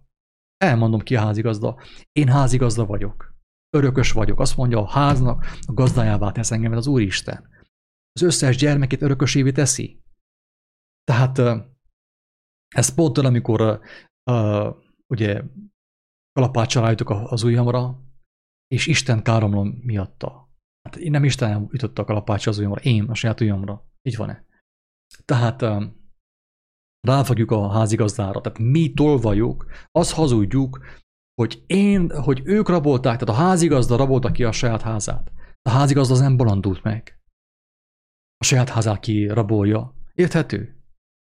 Ez történik, tehát létrehozták mesterségesen az őrültséget hazugsággal, tömegpusztítással, tömegmérgezéssel, és rám fogják, hogy én vagyok a gyilkos. Hogy a fenéül ember? Hogy lettem én gyilkos? Az élet szavát mondom, és mondjuk itten a barátaimmal is. Csinálják ezt mások is, hála Istennek a világ minden pontján. Aminek a hatására emberek meggyógyulnak, megszabadulnak az agymosástól, és feltámadnak. És akkor mi vagyunk a gyilkosok, mi vagyunk a rémhírterjesztők. Milyen jó pofák vagytok. Na, de ez meg kell történni, úgy látszik. Azt mondja, hogy mindezeket, ugye, az én beszédemért cselekszik veletek, mivel hogy nem ismerik azt, aki engemet elküldött. Érthető? És ezeket azért cselekszik veletek, mert nem ismerték meg sem az atyát, sem engem. Ezt mondja a keresztény vezetőknek. Azért haragszanak rátok a keresztény vezetők, mert ti az én szavamat mondjátok. És ők fel vannak sértődve, fel vannak pörcelkedve miattatok, ugye? És akkor beperelnek meg minden. Mert nem ismertek meg sem engemet, sem azt, aki engemet küldött, sem Isten nem ismerték meg. Ezért haragusznak rátok, ugye? Ránk a vezetők. Mert az igazságot mondjuk, amit Jézus kijelentett, és amit ő letette az életét, barátom. Nem volt nánó, nem volt langyos, hogy kedvezzen adta mindenkinek. Hízeleg ilyen. Azt mondja, hogy de amikor átadnak titeket, az ne aggodalmaskodjatok, amikor titeket törvényszék elé, vagy nem tudom, bárhova visznek, mert Isten engedi. Isten engedi azt. Nem fognak mindenkit odavinni. Akit oda fognak vinni a törvényszék elé, vagy bárhova, gyülekezetek elé, azért engedi az Úristen, hogy ők bizonyságot tegyenek a törvényszék előtt, az emberek és mindenki előtt, hogy minél több ember megmeneküljön. Érthető? Hogyha netán majd vádaskodnak, majd mit tudom én, bármit csinálnak veled, akkor ne felejtsd el, hogy azért van, hogy te Istennek a lelke által szólj, és minél többen hallják azt, erővel és hatalommal szóljál, mint ahogy Jézus Krisztus. Mert ha te az ő tanítványa vagy az ő követője, az ő barátja, akkor nem kisebb hatalommal fog szólni, mint ő. Érthető? Az ő lelke van benned. Ennyi. De amikor átadnak titeket, ne aggodalmaskodjatok, mi módon vagy mit szóljatok, mert megadatik néktek abban az órában, mit mondjatok, mert úgy sem ti vagytok, akik szóltok, hanem az igazság lelke, a mennyei atyának a lelke fog szólni ti bennetek, ti általatok, hogy minél több ember megmeneküljön. Ha az én beszédemet megtartjátok, megmaradtok az én szeretetemben, amiképpen én is megmaradtam, az én atyámnak a beszédét, megtartottam az atyám beszédét, és megmaradtam az ő szeretetében. Én vagyok a szőlőtő, fiúk, lányok, én vagyok az, aki én bennem marad, én pedig ő benne, az terem sok gyümölcsöt, mert beszélni fog, nem fog tudni hallgatni, és aki őt hallja, Istennek a szavát, féltő szavát hallja, és emberek fognak megszabadulni a Facebookos agymosásból, a világhálós agymosásból, a politikai agymosásból, és a mai keresztény hitgyűlis, katolikus agymosásból. És meglátják az igazságot, az igazság felszabadítja őket, és ők is fogják szólni, a háztetőkről fogják kiáltani és hirdetni, hogy minél több ember megmeneküljön, amíg még nem késő. És imé, én ti veletek vagyok minden napon az idők végezetéig, a világ végezetéig. Aki mindvégig kitart, az megtartatik emberek. Ennyi, ez az örömhír. Ez ugye milyen szép rémhír, ez nem rémhír, ez az örömhír. Hogy meg lehet szabadulni az agymosásból, a média rabságából, a Facebook rabságából. És aki hallja, amit mondunk, és Istenhez fordul, megmenekült. Múlt időben meg van menekülve. Akinek még túl nagy az arca, hatalmas az egója, nem tud Istenhez fohászkodni, nem hallja meg az ő hangját, nincs olyan megmeneküljön. Akár meddig YouTube-ozik és Facebookozik.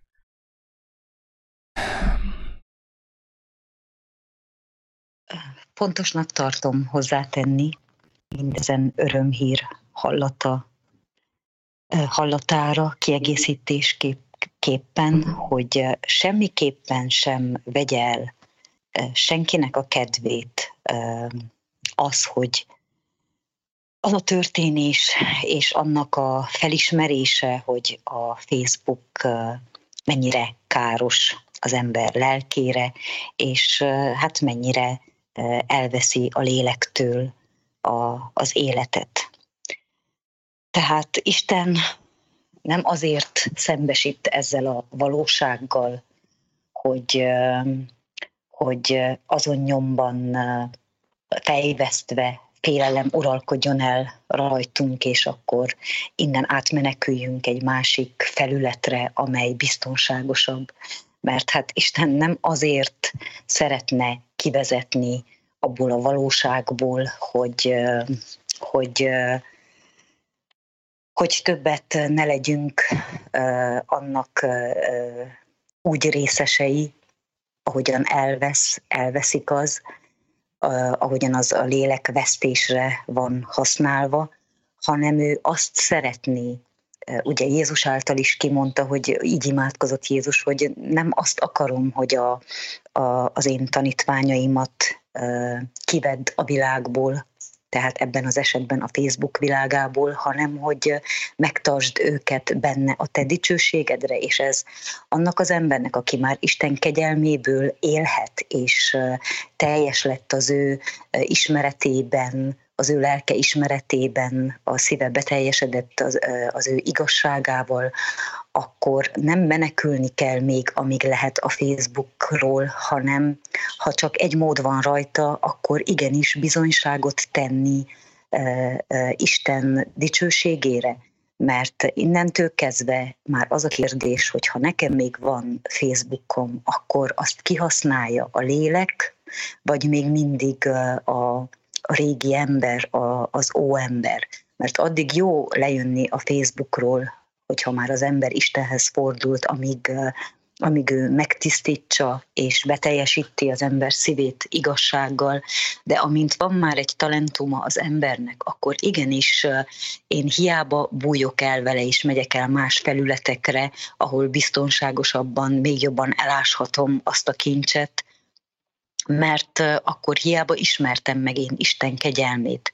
De ha felismerem, hogy még mindig a Facebook tengerében, ameddig Isten is jónak látja, van lehetősége az embernek hirdetni az örömhírt, arra igenis van Istentől kegyelem és áldás, hogy ő megdicsőítse a gyermekeit, hogy még a Facebook világában igazságra sóvárgó emberek is láthassák, hogy igencsak akad még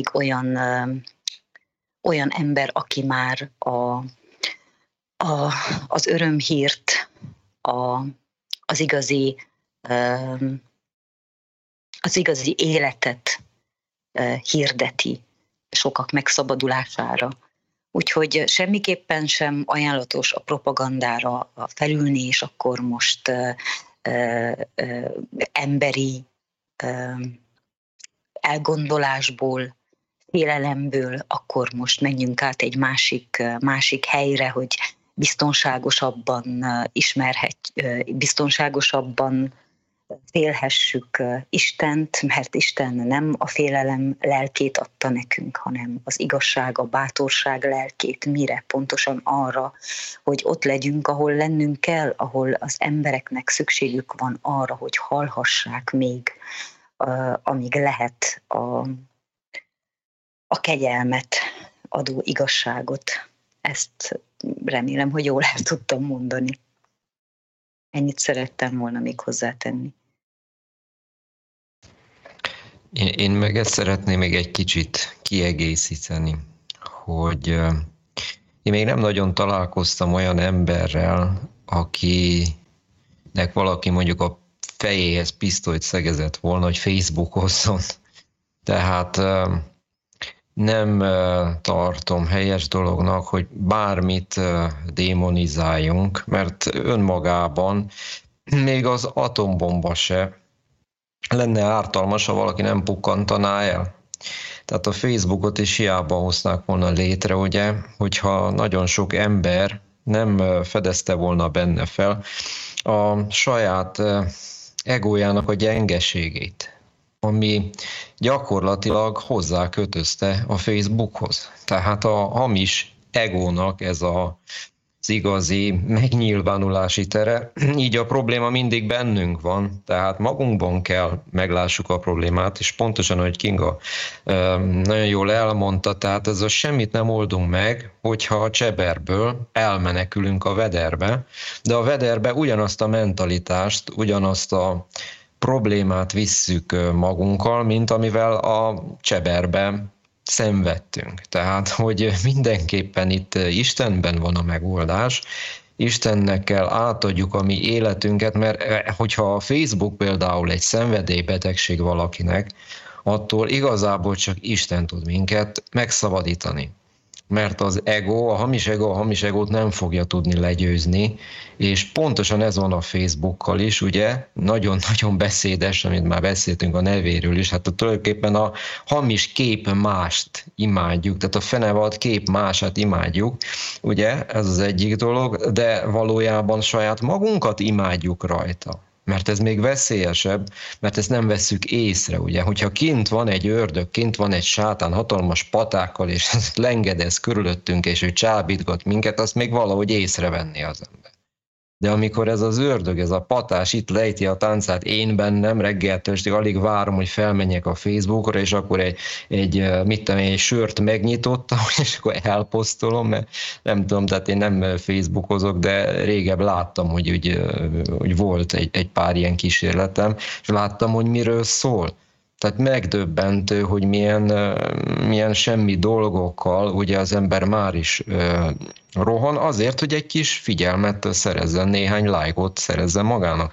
No hát, és ez tulajdonképpen semmi más, mint a bennem élő, a bennünk élő ördög, az, amelyik a figyelmet elirányítja Istenről, ami saját hamis képen másunkra, és gyakorlatilag így maradunk a foglyai ennek. Tehát ezért, hogy valami pozitívval zárjam a mondani valómat, ezért nagyon fontos, hogy kérjük Isten kegyelmét, hogy ő mutassa meg nekünk azt, hogy miért vagyunk függőek, miért megyünk el mondjuk a Telegramra, és akkor ugyanazt csináljuk, csak matba, miért nem változik ott se, utána elmehetünk, nem tudom, még egy 50. platformra, és ugyanígy a függői leszünk ennek, közben meg még remek elméleteket is kitalálunk, hogy de hát azért mentünk el erről, mert ott megfigyeltek minket. Hát mint hogyha a másik platformon nem tudnának ugyanúgy megfigyelni bennünket. Hát ez teljesen lényegtelen, mert az alap probléma nem kerül megoldásra.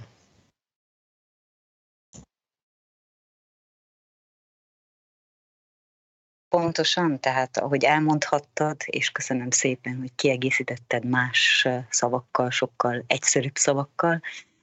Tehát az a lényeg, hogy én ha már van ez a lehetőség, és Isten kegyelméből élhetek, akkor nem arra kellene én azt felhasználjam, Isten segítségét kérve, hogy az én Facebook oldalam is ő rámutasson, ő világítson.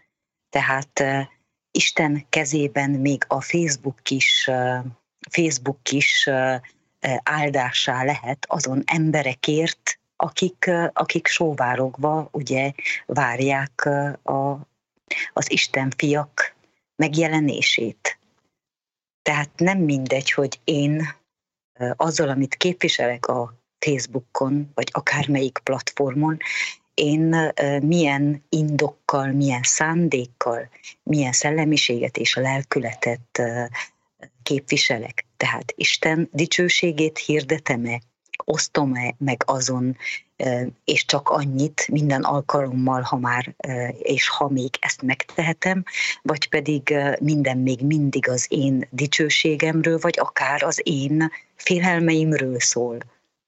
Tehát ebből lehet, kettőből lehet választani még mindig. Sziasztok, egy pár mondatot én is hozzáfűznék. Ez nem tudom, jó hallható vagyok? Igen. Most pár mit mondana ma, 21. század elején? Gondolom, hogy azt írnám most meg levelekbe, hogy akinek van Facebookja, éljen úgy, mintha nem volna. Ebbe benne van az is, amit a Kinga te mondtál, tehát magában a Facebook, úgy mondva, ugye 21. század elején ilyen értelemben egy csodálatos tükör kéne legyen a hovatartozásunkról, hogy kihez tartozunk, ki a mi mennyei atyánk, és ad mindenkinek mindennapi kenyeret, és azokat a dolgokat megossza, hogy a kedves embertársaink, akiknek szól, mert több ilyen élményem volt nekem is, nem is egyszer, egy mondat meg tudja ragadni az embert lélek által, és ki tudja szabadítani abból a fogságból, amiben mindannyian benne voltunk.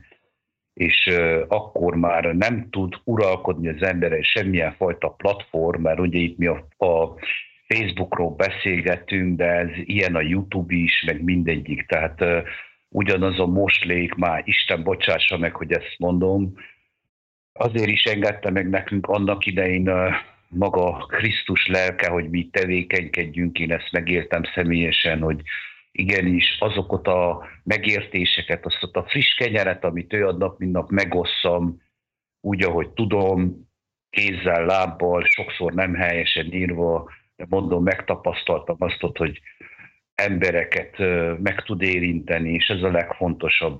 De hát éljünk úgy, még egyszer így záróképpen mondom, akinek Facebookja van, mint hogyha nem volna, és akkor itt szabadok tudunk lenni mindörökre. Ennyit szerettem volna hozzáfűzni.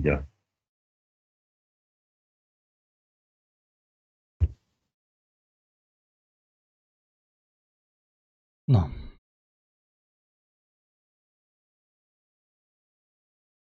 Akkor tovább folytatom a cikket, hogy megnézzük, hogy mennyire ciki a cikk, ugye?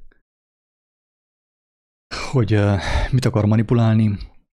Igen, amit elmondtak Kingáik, az tényleg nagyon fontos. Amit Jocó, Kinga, Tibor elmondtak, nagyon fontos, hogy még van lehetőség arra, hogy a Facebookon megmutassuk azt, hogy milyen lehetőséget kínál az életnek a teremtője az emberek számára.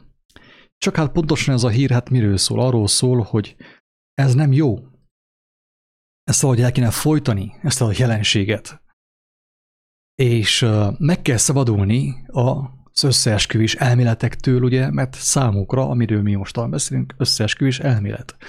Hogyha fejjük a figyelmet a valóságra, és az igazságot megmutatjuk, vagy rámutatunk az igazságra, az már összeesküvés elmélet. Tehát az egész sztori, ugye, dióhéjban összefoglalva arról szól, hogy ez a nő ugye azt indítványozza, hogy maga a hatalom vegye a kezébe a Facebooknak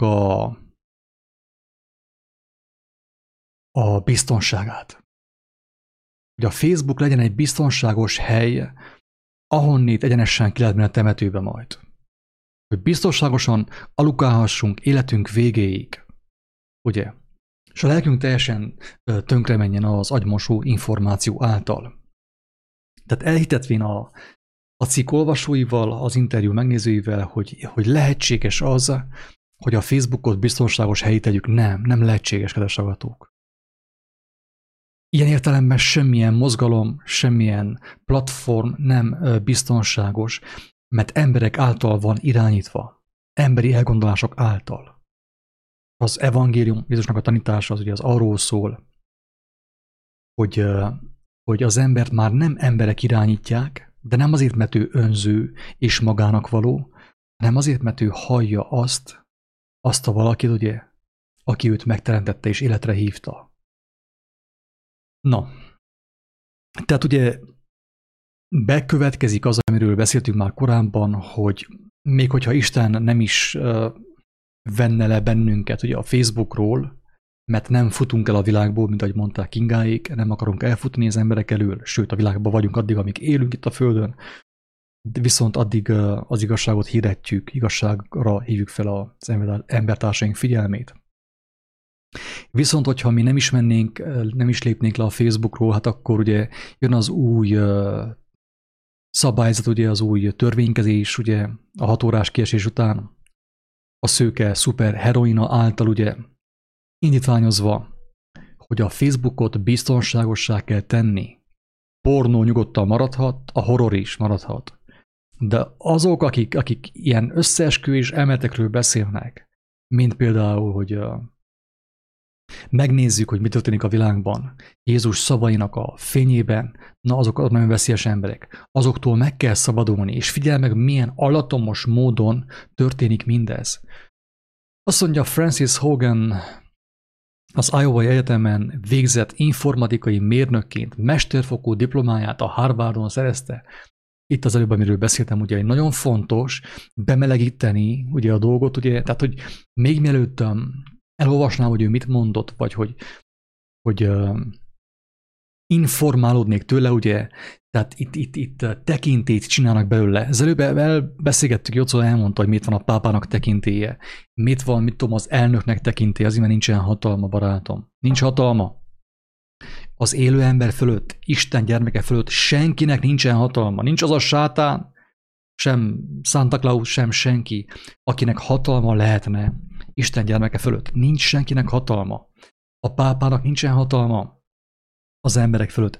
Ezért van neki tekintélye, kell neki a tekintély. A hatalmat pótolja a tekintéllyel, ugye ez történik körülbelül. Tehát mivel ennek a szőke mondva csinált hősnek sincsen hatalma, ezért tekintélyt csinálnak belőle, hogy az emberek, a tudatlan, a sötétségben lévő emberek, én, te, ő, mi, ti, ők, ugye, felnézzenek rá és higgyenek neki feltétel nélkül. Nem a hatalma miatt, nem a szépsége miatt, nem az intelligencia miatt, nem a bölcsessége miatt, hanem a tekintélye miatt. Miért? Azért, mert az Iowai Egyetemen végzett informatikai mérnökként mesterfokú diplomáját a Harvardon szerezte. Hát ő egy tekintély, hát ő valaki, hát olyan hangosan mondják már, hogy olyan diplomái vannak, hogy hát mindenképpen figyelni kell rá, hogy mindenki figyelni fog rám. Tehát, hogy meg sem mert kérdőjelezni azt, hogy ő hazugságot mond. Iowai Egyetem és Harvard, ugye, mesterfokú diploma, ugye, informatika mérnökként. Tehát igaz, amit mond, ne is gondolkozzál rajta, hogy nem igaz. És erről szól az apokalipszisnek az első lovasa, a fehér lovas, ugye, a fehér ló fia mi az? A vakcina. Amikor a fehér köpenybe öltözött tudósok, ugye, elöljárók, orvosok, elhitetik az emberekkel, hogy őket be kell oltani, mert másképp meg fognak halni. Ez itt van nyilvessző az ő kezében, ugye íj van az ő kezébe, és azzal lő, belövi a vakcinát a popsitba, és mindenhova. És minél többet, hogy teljesen zombivá váljál. Sajnos ez történik. Tehát ugye itt van ugye a bemelegítés, itt van az a, hát most mondjam azt csúnya szóval a betting, ugye, amikor megcsinálják azt, hogy elérik azt, hogy ő egy tekintély, tehát érdemes figyelni. Mostantól figyelt, hogy ez a szőke hősnő, ez a heroin, ugye, heroin, ugye azt jelenti, hogy hősnő. Mit fog mondani? Mert ezt a hősnőt szemelte ki a vezetés, ugye az átlagpolgár nem is olyan túl szép, nem is olyan túl csúnya, de van neki tekintélye, hogy akkor ő mostantól leközölje a mindennapi betévő falatot, ugye? Beoltsa az emberek agyába a mindennapi betévő falatot. Nem a mennyből, hanem lentről, a pokolból, szó szerint az elbukott emberi gondolkodásból.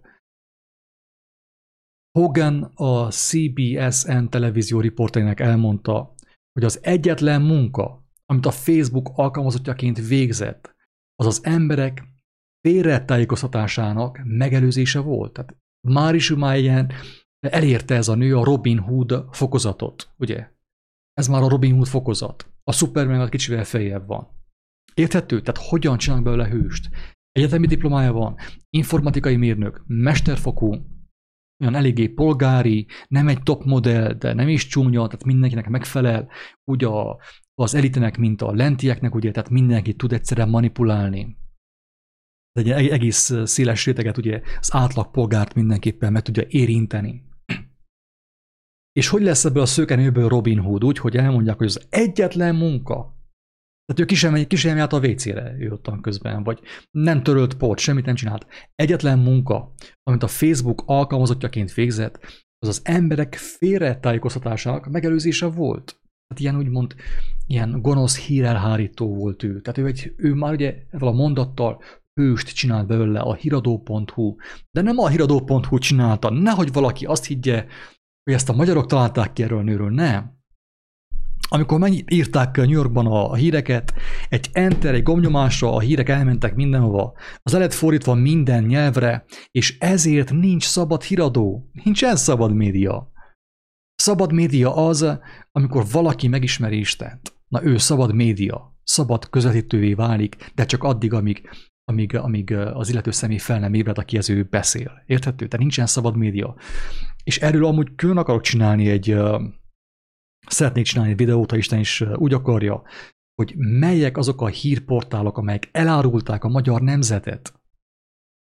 Én ezt legfőképp, hogy én ezt Erdélyre akarom vonatkoztatni, de egy-kettőre felsorolom. Székelyhon.ro, főtér.ro, hogy hívják, krónika.ro, ezek mind a az erdélyi magyarok ellen támadtak. Nyomják be az oltást. Tehát az emberek tényleg mindenki azt csinál, amit akar, kedves hallgatók, de gondolkozzunk el. Ezek azok a médiumok, amelyek pénzért fecskendezik bele a mérget az erdélyi magyar ember elméjébe, a székely ember elméjébe. Székelyhon.ro, főtér.ro, krónika, meg új magyar szó, meg ilyen szó, meg olyan szó, ezek mind. Tehát ugyanazt a hírt továbbítják, amit ők megkaptak angolul, lefordítva magyarra, nyomatják be a székely embernek az elméjébe. Ezért jobb a székelynek, hogyha nehéz munkával keresi mindennapi kenyereit. Akár ökrökkel szánt, vagy akármit csinál. Nehéz munkával. Mert addig is ő védve van. Nem fogja megkapni a hamis híreket, a hazug híreket. Érthető? Ők bűntényt követnek el. A székelyek elleni, a magyarság elleni bűntényt követnek el. Részt vesznek a tömeggyilkolásban, mint ahogy annak idején részt vettek a Hitlernek az újságírói is a tömeggyilkolásban, akikből egy néhányat felhúztak, felkötöttek annak idején, hogy amikor kiderült a bűnrészességük a Hitler tervében való részvétel. Tehát figyelj meg, odaadását azzal magyarázta, hogy elvesztette egyik barátját az interneten terjedő összeesküvés elméletek miatt. Tessék. Megható történet, egy dráma, itt már az emberek ugye sírnak, könnyeznek, hogy jaj, szegény szőke.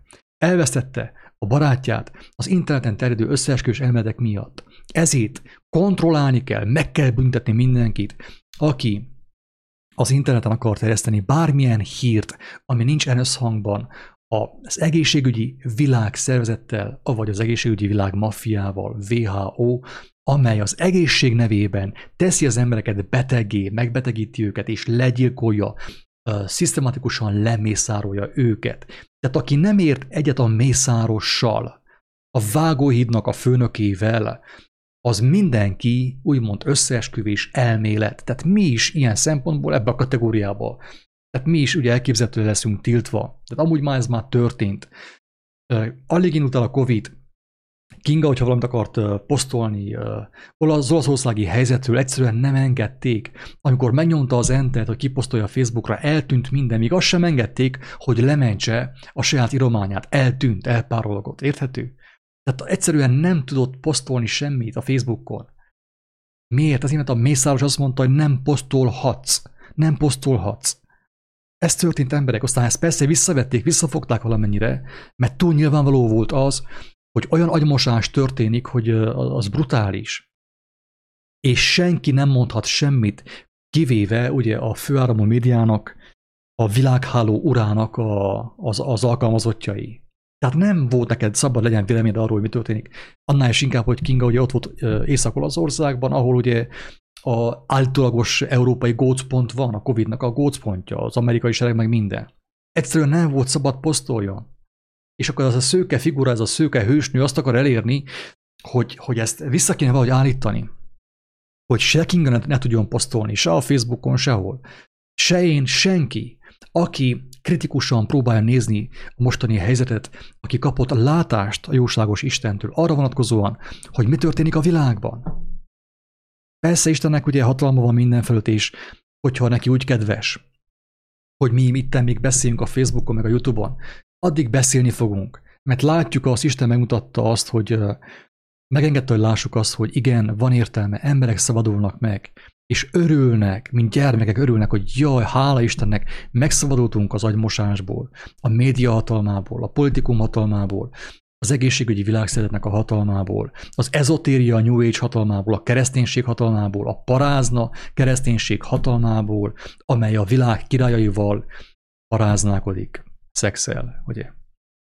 Tehát láthatjuk azt, hogy igen, van értelme. Különben nem volna lelki erőnk, hogy beszéljünk az ilyen dolgokról, sem a YouTube-on, sem a Facebookon, sehol. Egymásnak ott mosolyognánk, és örülnénk annak, hogy mi élünk. De még Isten megmutatja, hogy van értelme, még mindig van értelme, és ezért beszélünk. Hogy meddig van értelme? Ma estig, holnapig, még 2 év nem tudjuk. Fogalmunk sincs, de az biztos, hogy már több jelzést kaptunk arra vonatkozóan, hogy a szó elvétetik. Abba fogjuk hagyni. De úgy látszik, a szó így vitetik el, hogy az emberek örülni fognak annak, hogy a Facebook úgymond mostantól törvényekkel, kemény törvényekkel fogja kontrollálni az ott megjelenő híreket. Tehát ami még az is ugye megtörtént, ami Magyarországon megtörtént, hogy valaki ugye, aki nem akart hinni a vírusban, a rendőrség elvitte. Na, tessék. Rendőrhatalom, katonai kormány, ugye katonai hatalom, ezt akarják behozni. Hogan arról is beszélt, ez olyan, mint a Hulk Hogan, ugye, a wrestlingben. Ő is szőke, mondjuk, csak férfi nemű. Hogan arról is beszélt, a közösségi hálózat Joe Biden amerikai elnök tavaly novemberi megválasztása után túl korán kapcsolta ki azokat a biztonsági váltásokat, amelyek a dezinformációk és az álhírek terjedését akadályozzák, pusztán azért, hogy több hirdetési bevételhez jusson a cég. Ugye ez megint ennek propaganda, tehát ez van, kedves hallgatók, ez van. Akinek szeme van, lássa, vagy látja, helyesebben fogalmazva, akinek füle van, hallhatja, mi történik itt a világban. Hogyan működik a tömegmanipuláció, a tömegnek a beoltása, és elmondtuk, kedves hallgatók, nehogy valaki azt gondolja, hogy a Pfizer veszélyesebb, mint a Facebook, vagy a Facebookon terjedő hivatalosnak mondott hírek. Nem. Először ugye én azt mondanám, hogy van a vatikáni vakcina, katolikus vakcina, az brutális. A hitgyűlis vakcina is nagyon-nagyon brutális. Az összes ilyen keresztény vakcina brutális. A politikum által propagált vakcina is nagyon veszélyes. És nagyon sok ilyen vakcina van, kedves hallgatók. A Facebookon, az ezotéria, New Age, sok vakcina van, ami az összes veszélyesebb, mint a Pfizer, vagy az AstraZeneca, vagy bármelyik. Mert azok a vakcinák, amiket ad a politikum, a főáramú média, ugye, és hivatalos hírek, és igaz hírek, meg minden, ezek a vakcinák, szellemi vakcinák, képesek a lelket elpusztítani, kedves hallgatók. Erről van itten szó.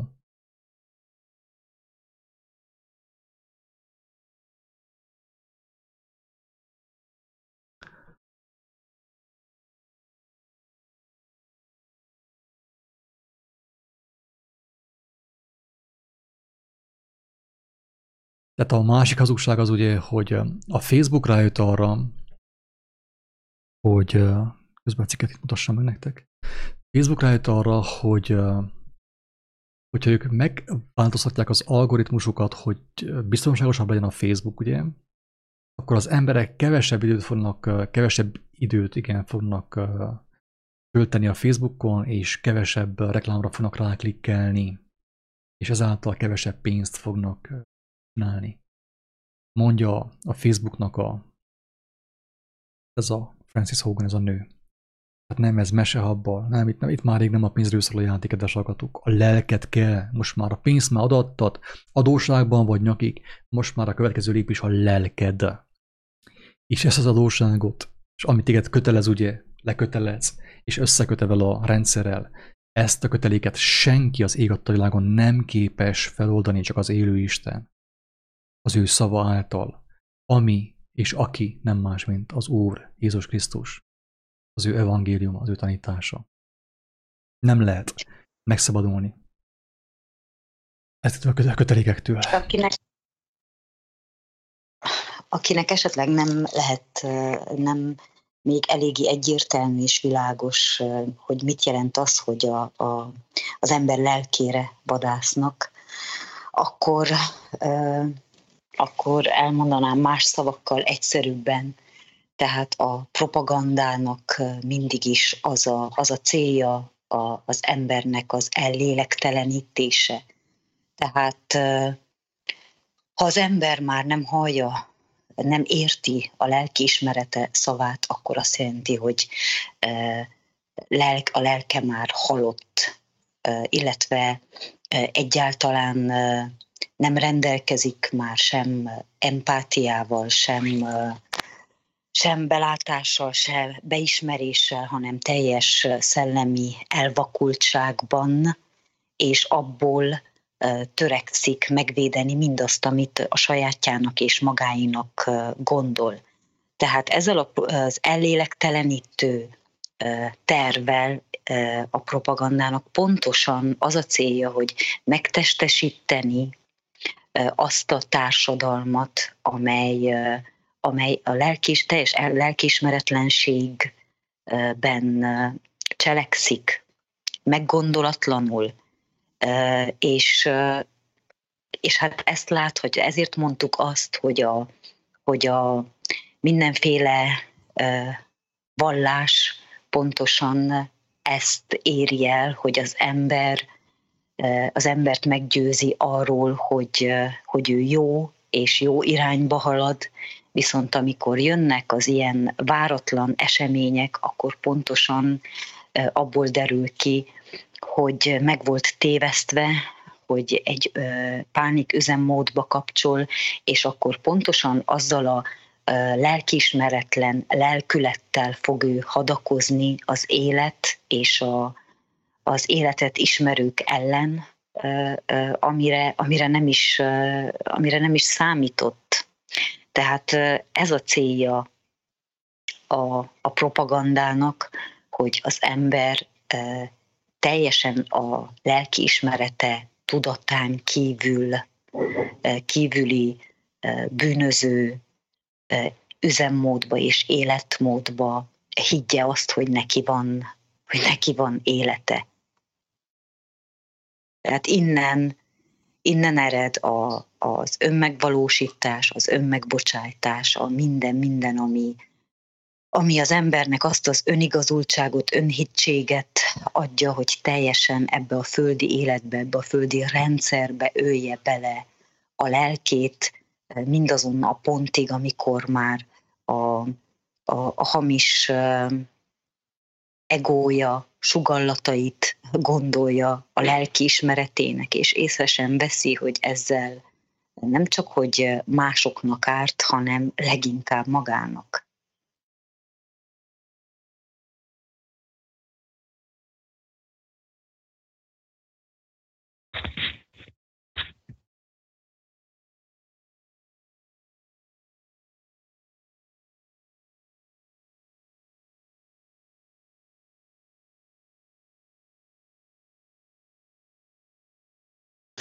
Valaki akar szólni?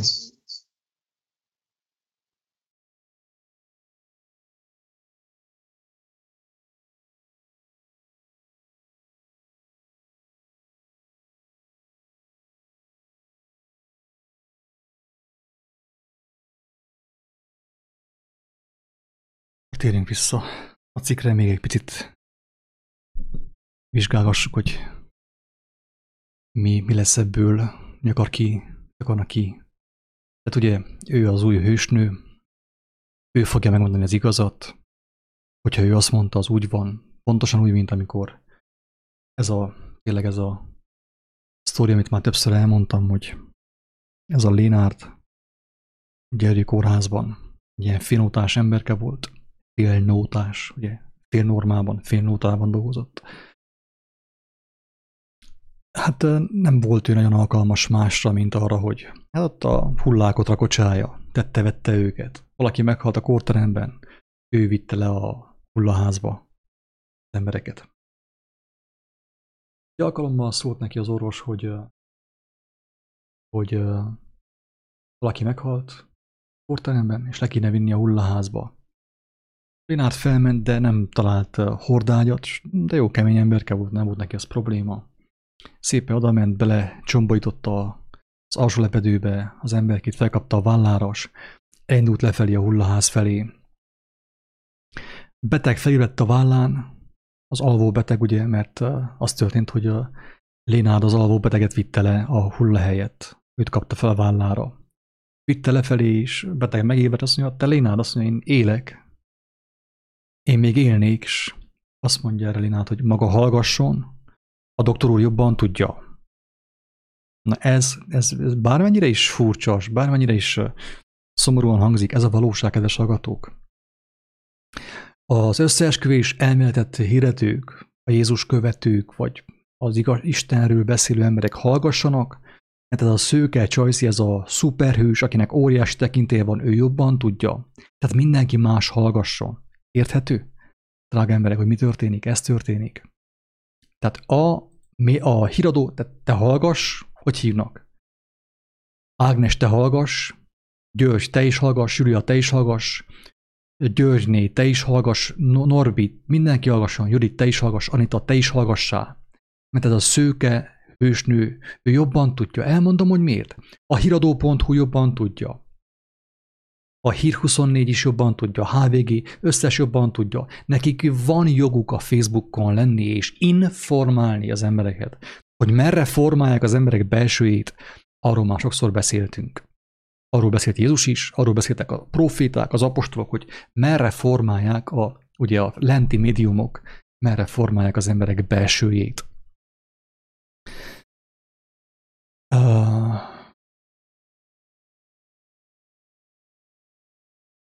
Most akkor megnézem a cikket, lássuk, mi van benne valami, amiről érdemes beszélni, és aztán a kommenteket is.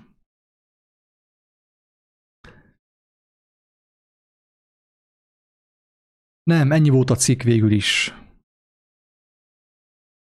Igen, tehát itt le is van fordítva magyarra, ugye a nagy szállóige, ugye a Facebooknál rájöttek, hogyha biztonságosabbra állítják az algoritmust, akkor az emberek kevesebb időt töltenek majd az oldalon, kevesebb hirdetésre kattintanak, és így a cégnél kevesebb pénzt keresnek majd. És ezt a legtöbb ember elhiszi, mert a híradó.hu mondja, ez a mérnöknő, aki a Harvardon vált mesterré. Jézus elmondta, senkit ne nevezzünk mesternek. Ő ezt tanácsolja. Aztán mi mit csinálunk, az már mi dolgunk. Azt mondta, egy a ti mesteredek a Krisztus. Egy a ti mesteredek a Krisztus. Egy az Isten, az, aki a mennyben van. Senkit ne nevezzünk se doktornak, se mesternek, se tanítónak. Mert egy a mester, ő megmutatta az életnek az útját. De ő ugye, mi mostan mesterizünk, tehát megvásároljuk úgymond a sátán pénzen, és mi aztán majd informáljuk az embereket is. Az emberek majd csodálkoznak azon, hogy tele voltak jó információval, de mégis fáj minden, porcikájuk és haldokolnak. Minek köszönhető ez?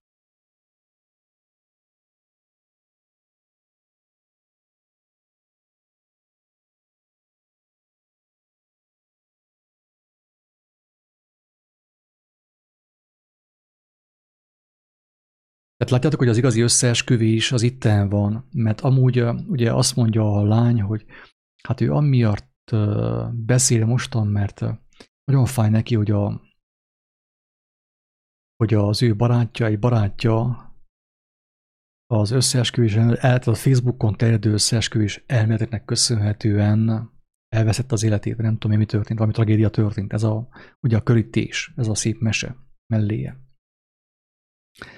Tehát valaki ottan biztos meghalt, és akkor ráfogták, hogy a Facebookon terjedő összeesküvés elméletek miatt történt az vele, ami történt. Nem, barátaim, az összeesküvés igen van, és nem elmélet. A Bibliában le van írva, hogy mi az összeesküvés. Az az összeesküvés le van írva több helyen, a Zsoltárokban, a Jelenések könyvében, mindenhol, amikor a földi uralkodók, a médiabárók, ugye, meg a vezetők, összedugják a fejüket, összeesküsznek úgymond a vallási vezetőkkel, a pápával, az erdélyi református püspökökkel és mindenkivel. Összeesküsznek, hogy az embereket addig agymossák, amíg pokolban kötnek ki. Ez az összeesküvés. És ez nem elmélet, ez gyakorlat. És ennek az összeesküvésnek része ez a nő is, akiből most ugye tekintélyt csináltak, szuperhősnőt csináltak, hogy mostantól a híradó.hu követői ráfigyeljenek, mert ő mondja az igazságot. Pontosan az érzelgőség által, hiszen azáltal a legjobban megfogható az ember. Én ugyanis pontosan azt tapasztalhatom, hogy egy csomó olyan ember, aki még a pandémia megjelenése első szakaszában egyáltalán nem hitt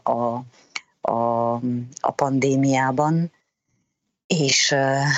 és amikor már tehát addig követte a híreket, és hogy beteljesedett az életébe annak a hite, hiszen amikor már a környezetéből is elvesztett egy-két közeli ismerősét vagy családtagját, akkor már meggyőződésévé vált, hogy azokat az embereknek az életét valóban a pandémia okozta vírus vette el az életüket. Tehát olyan kapóra jön ez az érzelgőség minden embernek, annyira manipulálhatóak vagyunk ezáltal, hogy ha valakit elveszítünk, akkor egyáltalán nem vagyunk kíváncsiak Isten perspektívájából való szempontjára, hanem azon nyomban keressük a kifogásokat, hogy igazunk lehessen, hogy igenis az a fránya pandémia vette el tőlünk a szeretteinket, a hozzánk tartozókat, és pontosan úgy viselkedünk, ahogyan várta ezt, amire számított a pandémia feltalálója vagy kitalálója, hogy az ember majd ugye mindig igazolást keres, tehát minthogyha a halál nem is létezett volna addig. Tehát akkor hihető lenne ez az egész, hogyha valóban az történt volna, hogy most találkozunk először ezzel a jelenséggel, hogy valaki eltávozik a földi életből, bármilyen életkorban, tehát úgy viselkedünk, minthogyha eddig örök élet lett volna, és most először szembesülnénk azzal, hogy akárhány éves korban valaki váratlanul eltávozik, mintha új jelenség lenne, pedig nem az. És ilyenkor az ember fájdalmából is, mivel hogy már megtelt a főáramú média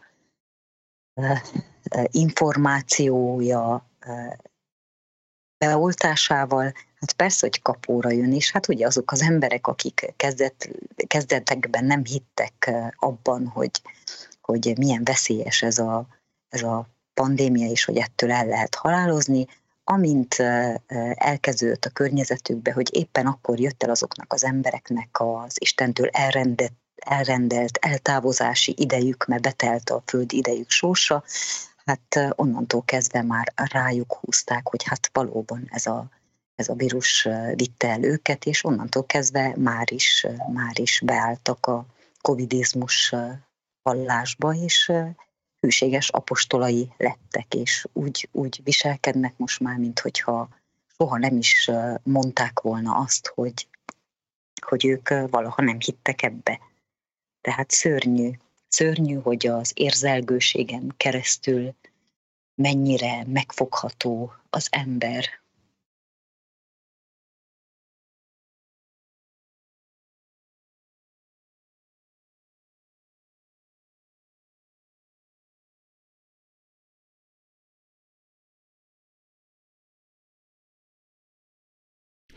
Na hát úgy igazából Kinga egyszerűen elmondta, hogy mi történik, és többször elmondtuk ugyanazt különböző körítéssel, különböző megközelítésből, különböző nyelven, különböző nyelvezettel, ugye, mert nem ugyanazt a nyelvet beszéljük. Kinga női hangon beszél, én meg férfi hangon, Jocó is másképp beszél, és azért ugye különböző képen, másképpen mondjuk ugyanazt, hogy minél több ember megértse a lényeget, hogy egy új vallás van létrehozva. Ez a nő is, annak a vallásnak egy apostola, és ennek a vallásnak, mint ahogy alapjában véve ugye a kereszténységnek is volna parancsolata, a legfőbb parancsolata, hogy a Isten nevét hiába nevett. Tehát, hogy ne űzzél gúnyt Istenből, mert tényleg ő által menekülhetnél meg, de hogyha gúnyt űzöl belőle, akkor nincs olyan, meg menekülj, ugye? Ennyire egyszerű a dolog. Tehát Isten nevét hiába nevedd, ez volt a parancsolat, volt tisztelet az emberekben, Isten tisztelet, egymást is tisztelték. De ez a vallás most már tehát nem, ez a élethez való viszonyulás, ez már nem jellemző a mai világra, hanem az történik, hogy Isten nevét bármikor, bármilyen körülmények között veheted, Jézus nevét is. Nem hiába van az, hogy az összes filmben szerepel a Jézus és az Isten neve, akármilyen filmben tényleg, vígjátékban, komédiában, thrillerben, horror, mindenben, ugye Nem probléma, nyugodtan lehet venni Isten nevét, Jézus nevét is. Nem, senki nem sértődik meg. Viszont az új vallásnak, ugye, ami most már az új világvallás, a covidizmus vallása, az első parancsolata az, hogy a Covid nevét hiába ne vett. Tehát a Covidról nem mondjál mást, mint amit mond a WHO, vagy amit mond a Facebook, vagy amit mond a YouTube, a média. A Covid nevét hiába ne vett, mert meglakolsz. Ez az új vallásnak az első és legfontosabb parancsolata. És arra megy ki a játék, hogy a Covid nevét senki nem merészelje hiába venni, mert ő az e-világ istenének az egyik megmutatkozása, megnyilatkozása a Covid, ugye, és a vakcina. Tehát se a vakcináról, se a Covidról nem mer olyat mondani, ami nem talál a WHO-val, a fő mészáros mesternek a véleményével. Erről szól ez a cikk, erről szól a híradó.hu, erről szól a világmédia, erről szól a magyar média. Hogy megakadályozzák valamiképpen azt, hogy bárki bármit mondjon, ami az embereket kizökkenteni ebből a halál felé menetelésből. Tehát bármit mondaná, nem szabad mondjat most már, ugye, mert meg fognak sértődni azok, akik ugye irányítják ezt a világot, és mi történik? Tehát, hogyha valaki hirdeti ezt az összeesküvés elméletet, amit úgy hív ugye Jézus Krisztus, hogy evangélium, örömhír. Aki ezt hirdeti, az a baj ezzel az evangéliummal, hogy aki hallja, és megérti azt, az már nem akarja odaadni az élete idejét, élete erejét a császárnak, a világhatalomnak. Ez az egyetlen valós útja, hogy valaki ne támogassa a rendszert. A rendszer ellenes mozgalmakat is a rendszer tartja kezében. Ezért nem érnek semmit. A köntös változik, maga a vele ugyanaz marad.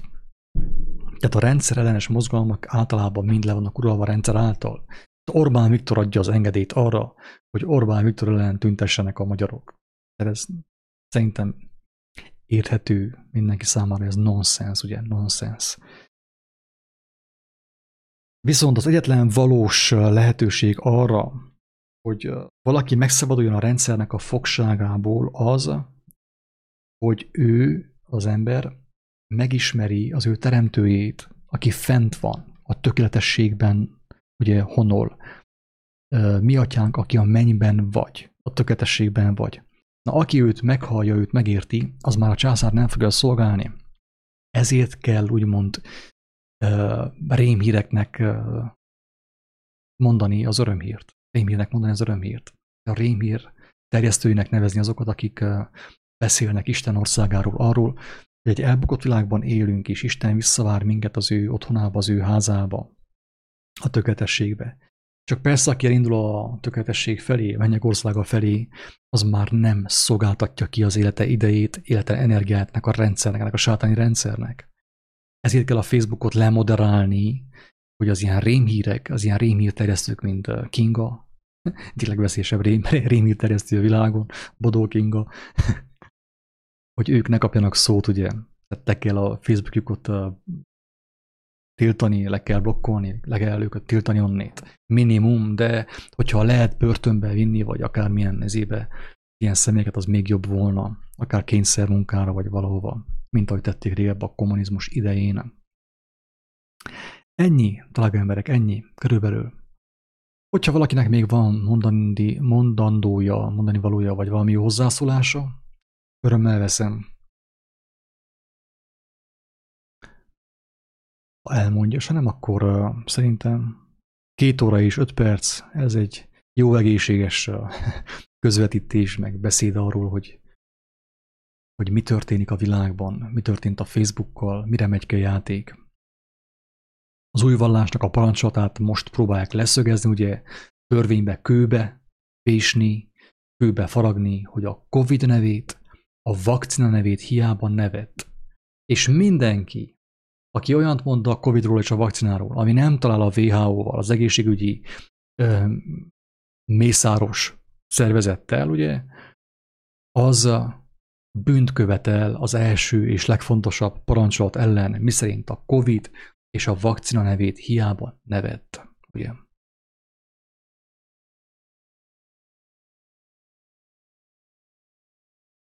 Érdekességképpen felolvasok a kommentet, Zsolt mondja azt, hogy az emberek többsége nem kíváncsi az igazságra. Ez igaz. Tapasztalom, hiába próbálom kinyitni a szemüket.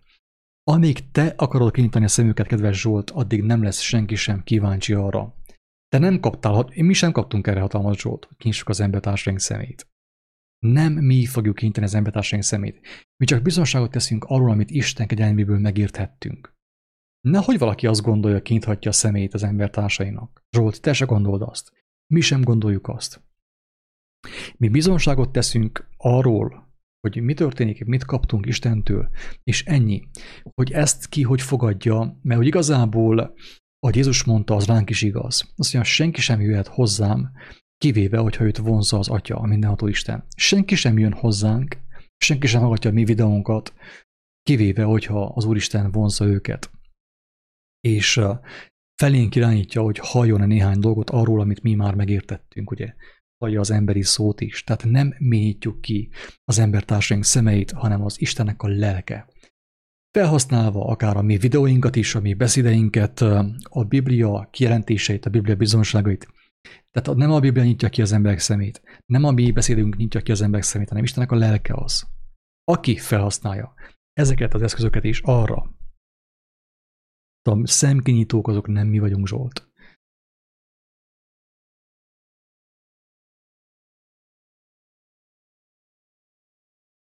A kommentekre elmondom azt, hogy itt a kommenteket egy picit lemoderáltam én, mert mindenki össze-visszírogat, azt gondolja, hogy tényleg itt most ilyen chat lehetőség, nem chat. Tehát itten a kommentek most már lassabban fognak bemenni, sőt, hogyha valaki visszaél a kommentekkel, tehát túl gyakran írogat, tehát azt gondolja, hogy csak ő szabad hozzászólni az egész videóhoz, és nekem van időm, hogy végig nézek mindent, azt az embert le fogom tiltani, tényleg. Ne haragudjatok, de ez van. Muszáj, mert másképp attól lopjuk el az időt, aki értelmesen hozzászól, akinek van meglátása. Tegnap éjjel is volt egy nagyon fontos komment, és nem tudtam felolvasni, mert annyi moslék volt, Isten bocsássa meg, hogy nem vettem észre. És apropó a tegnapi kommenter is, nagyon fontos komment volt, ugye, amit az előbb elkezdtem elmondani, hogy Babilonban mi történt Nabukodonozor királlyal. Az történt, ugye, hogy neki is jöttek a varázslók, asztrológusok, meg mindenféle ilyen jelmagyarázók, meg jövendőmondók, meg mindenki, hogy megfejtsék az ő álmát, senki nem tudta megfejteni.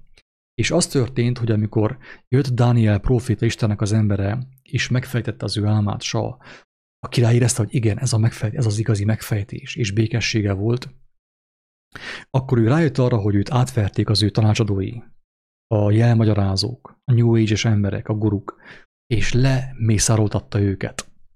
Na most mit akarok én ezzel mondani? Nem azt akarom mondani, kedves hallgatók, most nem lesz ilyen. A király most már nem fogja lemészároltatni a hazug tanácsosokat, a média embereit, vagy akár akik elhitetik az emberekkel, hogy jön a vízöntő kora, és akkor felemelkedés lesz. Ez előbb elmondtam, nem lesz semmiféle felemelkedés. Amíg az egyén, amíg az egy ember nem szabadul meg a terheitől, a bűn terhétől, a sötétség terhétől, a hazugság terhétől, addig nem tud senki sem felemelkedni. És most az ilyen gurukat, meg akik ilyen jeleket magyaráznak, úgymond az embereknek is, megmagyarázzák az ő életüket, ahelyett, hogy Istenhez irányítanák őket, azokat nem fogja most már a király lemészárolni, mert a király is teljes mértékben körül van véve ilyen emberekkel. Érthető?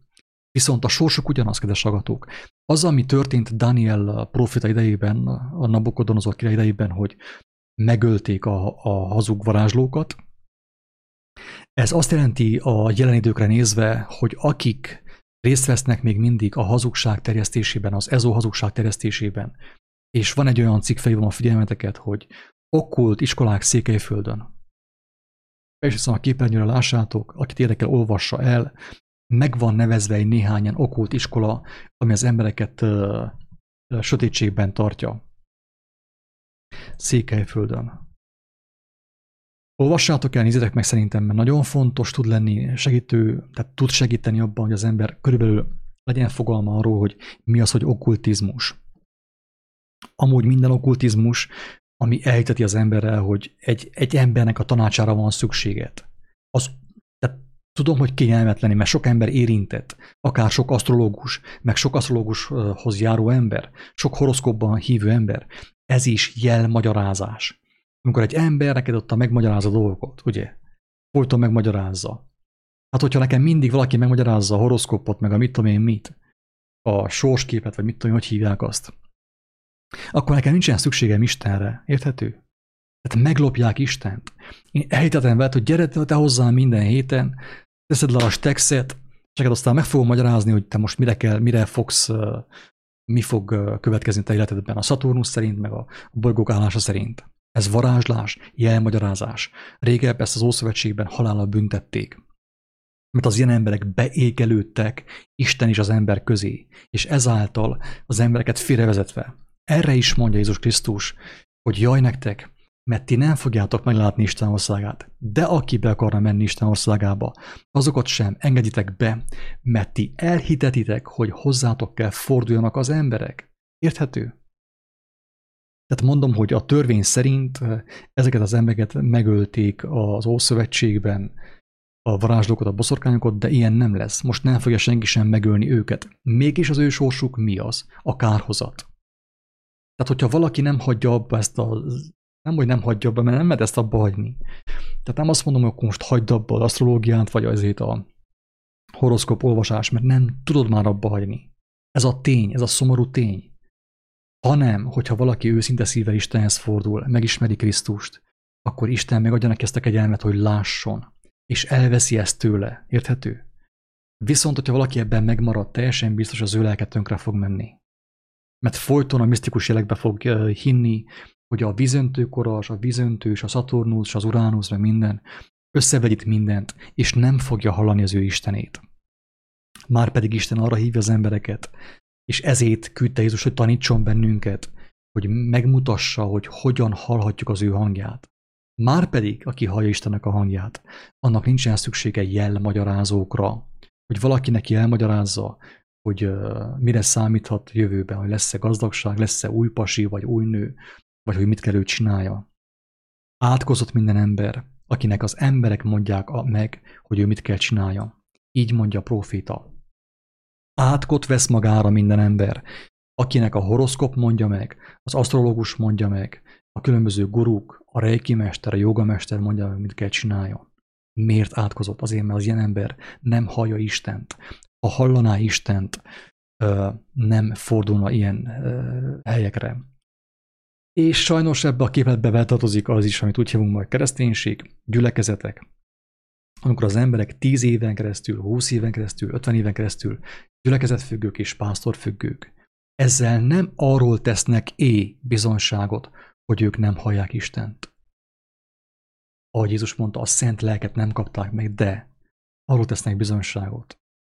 Még mindig embereket követnek. És ez mind média. Latinul ugye média, közvetítés, médium egyes számban. Mind média. Emberektől tanulunk. A fehérköpenyesektől tanulunk, a szakemberektől, mert a Harvardon végeztek. És így a lelkünk kárba vész. Okkult iskolák és gyakorlatok Székelyföldön és a Kárpát-medencében. Olvassátok el. Meg van nevezve néhány okkult iskola. Megpróbáltam logikusan valamennyire bemutatni, hogy miért veszélyes. Nem mindenki fogja megérteni, de áldott ember az, aki megérti. Ha valaki magára ismer, persze most, hogyha ezt valaki hallja, akár egy asztrológus, vagy akár bármilyen más ilyen guru, vagy ilyen ember, aki életmód tanácsadó, aki elhitette az embertársai, vagy hozzá kell fordulni. Tehát amúgy beleérthetem nyugodtan a pszichológust is, meg mindenkit. Aki azt mondja, hogy te ezt kell csinálni, azt kell csinálni. Nem, barátom. Nem, ez mind hazugság. Ezek az emberek beékelődnek Isten és ember közé. Jézus hiába téve Jézus áldozatát, a Jézus keresztjét. Mert ő azért adta az életét, hogy az ember, az összes ember, aki összes személy, összes gyermek, aki meg szeretné ismerni Istent, élőben hallja őt. Ne kelljen fizessen érte, hanem élőben hallhassa az ő teremtőjét. Ez Jézus Krisztus evangéliumának a lényege, hogy minden egyes ember, aki megismeri az ő evangéliumát, megtanulja és megértse, hogy hogyan lehet élő kapcsolatban az élő Istennel. Tehát, hogyha valaki magára ismer, és van benne valamiképp annyi alázat, hogy ne lázadjon fel, mert most ugye, aki ezt hallja, hogy muszáj fellázadjon, mert meg kell védje a sajátját, a befektetését. Ha valaki ezt csinálta 20 éven keresztül, 50 éven keresztül, akkor az nem fogja benyelni, hogy valaki azt mondja, hogy ez hazugság, és nagyon veszélyes dolgot csinál. Saját lelkével játszik, és embertársa lelkével játszik. Mert elképzelhető vannak, akik nem tudják egyszerűen már otthagyni ezt a mesterséget, ugye? Mert egész életükben ezt csinálták. Elmondom számukra, hogy nem azon kell ők gondolkozzanak. Tegyük fel, hogyha ezt most valaki hallja, mit tudom, egy reiki mester, vagy jogamester, vagy bárki, aki ebből él, akár egy asztrológus, aki ebből él. Én nem azért mondom, amit mondok, hogy téged károsztassalak. Ezt sokszor elmondtam. Ha te ezt hallod, most még hallod, neked még van esélyed. És te ne azon gondolkozzál, hogy hagyd ott azt, amit csináltál mostanig. Te ne ezen gondolkozzál. Nem azt mondom neked, akkor te most hagyd abba az asztrológiát, hagyd abba a varázslást, a jelmagyarázást és mindent. Nem ezt mondom, hanem azt mondom, hogy ha te tényleg kíváncsi vagy Isten szavára, az Isten szava téged el fog vezetni arra, hogy miért életellenesség az, amit csináltál mostanig, meg fogod érteni a saját értelmeddel, fel fogod fogni, és Isten megmutatja neked a kiútat, ki fogsz jönni abból, és el fog téged helyezni a világban úgy, hogy ne halljál éhen, mert ő megígérte, hogy aki az igazságot megismeri, annak gondoskodni fog a sorsáról. Senki nem fog éhen halni, aki Istenhez fordul, Krisztushoz fordul. Ez a lényeg, drága emberek. Tehát amit én most mondok, azt nem gúnnyal mondom, nem elmarasztalással mondom. Én nem azt akarom, hogy aki ezt csinálta mostanig, akkor most bűnhödjön, szenvedjen, és mit tudom én mi. Nem ezért beszélek, hanem azért, hogy akiben van egy picike alázat, megtört szívűség, felébredessen, és vágyakozzon Istenhez fordulni további utasításokért, mert Isten elmagyarázza neki, mindenkinek. Nem egy ilyen mester, gurú, tanító, asztrológus már kijött ebből, amit ő csinált korábban, Isten segítségével is megtalálta a helyét, és nem halt éhen, sőt van békessége, van béke az ő szívébe, van öröm, van hálaérzés és hálaadás az ő szívében. Ezért mondom, amit mondok, kedves hallgatók. Nem azért, hogy valakit én megbántsak.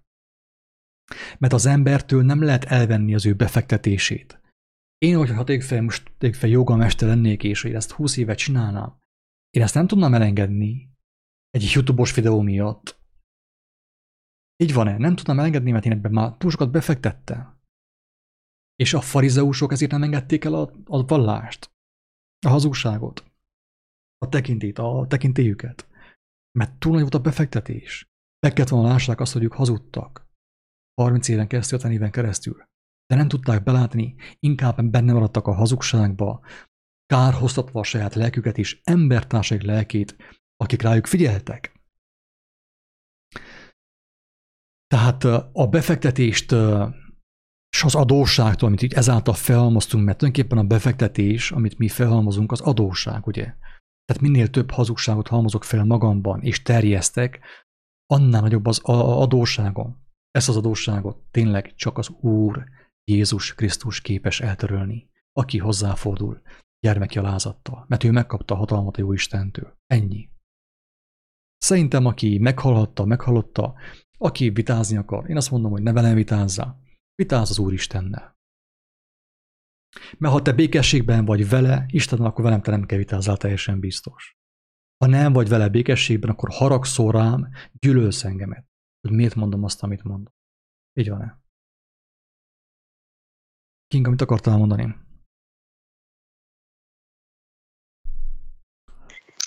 Hát most már nem is tudom, mert hogy mondjam, mert igazából te elmondtad azt, amit én is el akartam mondani. Tehát a farizeusok persze, hogy megmaradt a bűnük, mert hatalmas volt a befektetés, úgy, ahogy elmondhattad, hogy minden ilyen foglalkozásba az embernek nagyon sok a befektetése, és valóban botrány ezzel szembesülni, és nagyon nehéz elhinni,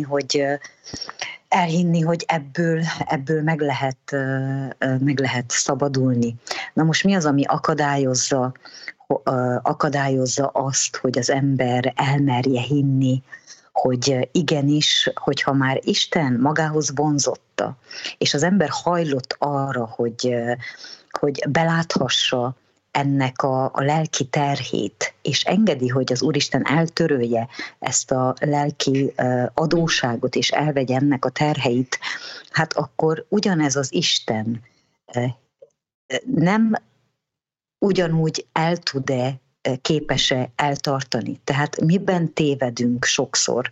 Abban, hogy ám bár láthatjuk, hogy miben vagyunk, és valamelyest már világos számunkra, hogy ez nem jó se nekünk, se azoknak az embereknek, akiknek folyósíthassuk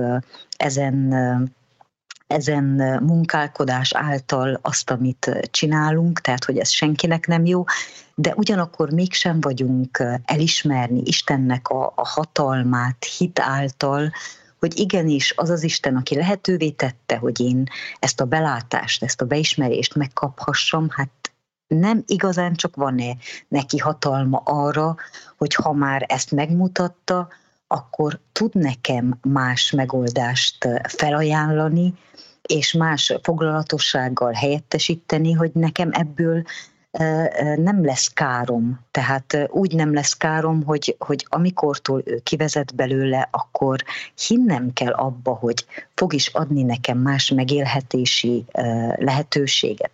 Tehát a farizeusok a félelmeik miatt, tehát ők féltek már az emberektől, ugye bevallani a tévedésüket, féltek attól is, hogy ugye meglátták, ha bevallják, akkor ennek az üzletágnak, megélhetési forrásnak befellegzett, és ebbe a félelembe megtorpantak, és ez miatt Isten nem tudta elvenni tőlük mindazokat,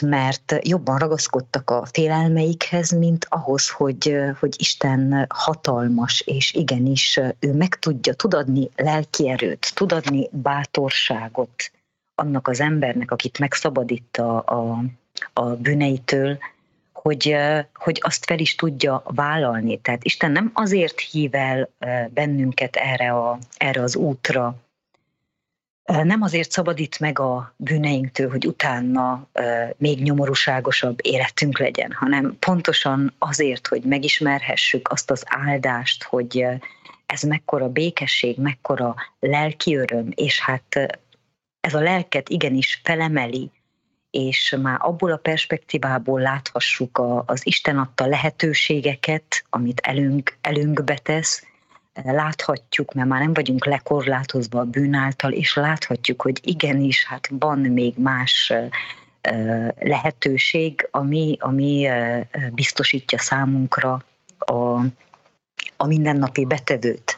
Tehát pontosan, ahogy elmondtad te is, Attila, tehát ezért mondja Isten, hogy előbb keressétek az Istennek az országát, és minden, amit abból és azáltal az ember kaphat, beismerést, meglátást, megértést, mindehez, hogyha az ember nem akad el, és nem hagyja magát befolyásolni a saját testi félelmei által, ugye a régi félelmek által, akkor már is be tudja fogadni Istennek a hatalmát, az erejét, amely által ugye ő meg tudja védeni, tud adni bátorságot, és el tudja vezetni mindazokhoz a igazságforrásokhoz, amely onnantól kezdve továbbá lesz az ő mindennapi kenyere, előbb a lelki, majd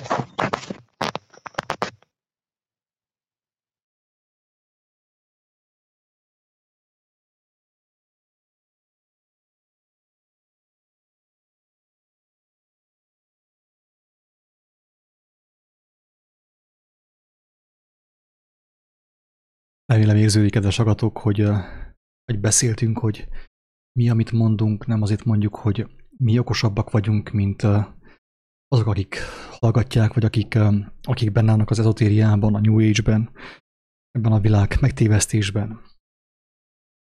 Nem azért mondjuk, hogy akkor mostantól nekünk legyen igazunk, mi nem akarjuk az igazságunkat senkivel sem versenyeztetni, hanem féltéssel mondjuk, mert tudjuk, hogy miben voltunk mi is benne. Féltéssel mondjuk, hogy aki minket hall, megszabadulhasson. Kérjen Istentől segítséget. Nem kell hozzánk fordulni. Nem tudunk mi segíteni. Mi elmondjuk, bizonságot teszünk. Ez a mi dolgunk csupán.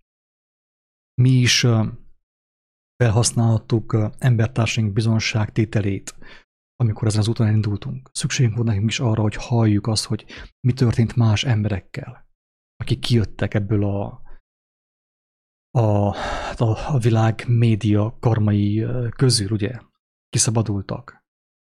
És ezért mi is továbbadjuk, mi is elmondjuk, hogy velünk mi történt, velünk hogyan történt. Mi is benne voltunk. Én hiszem azt, hogy akik most még ugye benne vannak valamilyen mértékben a megtévesztésben, vagy akár a New Age-ben, vagy az önmegváltásnak bármelyik módszerét alkalmazzák, azok között is feltetőleg nagyon sok jó szándékú ember van, jó indulatú ember van. Sőt, arra is nagyon sok példa van, hogy akik benne voltak korábban, mint vezetők, vagy mint úgymond ilyen tanítók, vagy ilyen mesterek, ilyen guruk, vagy életmódtanácsadók, oktatók, ők is megszabadultak. Tehát régebbi is ugye a vámszerűt Jézus megmentette. Megmentette a gazdag Zákeust is, aki hajlandó volt elengedni a gazdagságát az igazság ismeretéért, Isten ismeretéért. Mindenki megszabadult. Úgy gazdag, mint szegény. Úgy okos ember, mint butá, mint ugye akik nem annyira okosak, nem voltak annyira nem buták, hanem nem voltak okosak, nem voltak telve földi tudományokkal. Okolt tudományokkal éppenséggel, vagy fölösleges információ halmazokkal. Tehát Istennek nagy a hatalma, de a döntés a te kezedben van. Ha nem fordulsz hozzá, akkor teljesen biztosan el fogod megtapasztalni az ő szabadítását, az ő oltalmát, az ő gondviselését, és azt a békességet, amit ő kínál számodra. Tehát hangsúlyozom, ha valaha is ezt tettük, vagy ezt tettem, én tényleg mindenkitől bocsánatot kérek és elnézést kérek, mert nem az én dolgom, hogy én valakit károsztassak. Én csak elmondom azt, amit az Isten a szívemre helyez. És azért mondom el, mert aki ezt hallja, mindenkinek van lehetősége. Mert még él, még mindig dönthet másképp. A Latornak a kereszten egész az utolsó percig volt lehetősége. Az más kérdés, hogy az utolsó percen már nagyon kevesen tudnak élni a lehetőséggel, akik megvárják az utolsó percet. Akinek nem volt elég 60, 70, 80 év, hogy rá eszméljen arra, hogy tévegésben van, hogy Istenre van szüksége, az utolsó percen már kicsi az esélye arra, hogy ráeszméljen. De van kivétel. Az írás azt mutatja, a történet azt mutatja, hogy még ott is egy néhány ember, ugye akár a halálos ágyán meg fog menekülni. Én azt kívánom mindenkinek, aki ezt hallotta, ezt a felvételt, ezt a beszélgetést, hogy ne várjon a halálos ágyig, mert az nem biztos, hogy ott össze fog jönni. Fog tudni úgy dönteni, hogy mint a Lator a kereszten. És aki ezt hallotta, az esélyt kapott megint ismételten arra, hogy ő mostantól ne a médiát tudakolja, hanem személyesen az élő Istent, életteremtőjét. Ismerje meg az ő kijelentését, amit adott a Jézus Krisztus szavai által. Ismerje meg, és fog kapni nagyon sok kijelentést, fog kapni erőt, bátorságot és vezetést. Ahhoz, hogy megszabaduljon megkötözöttségétől.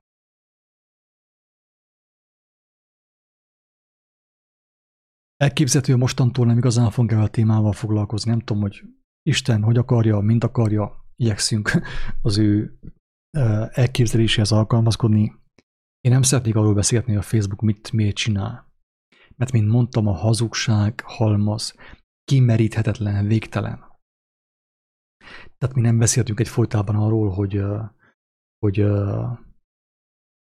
hogyan hazudik a Facebook, meg ezek a beépített ügynökök, hogyan hazudnak ezek a tekintélyek. Tekintély. Tekintetünk az éjjel van, nem a nappalon, nem a világosságon. Tekintély, ugye.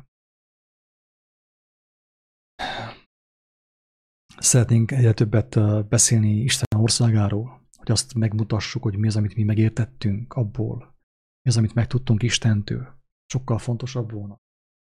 De néha Isten megengedi, sőt rávesz arra, hogy ilyen témákat is feldolgozzunk, mert tudjuk azt, hogy nagyon sok embernek a tekintet ezen van.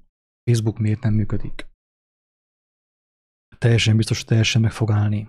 És akinek a kincsei a Facebookon voltak, vagy ugye, tehát a Facebookon nyerte ő a népszerűségét, a sikerét, akár a pénzét, az ilyen emberek óriási nagy bajba kerülnek.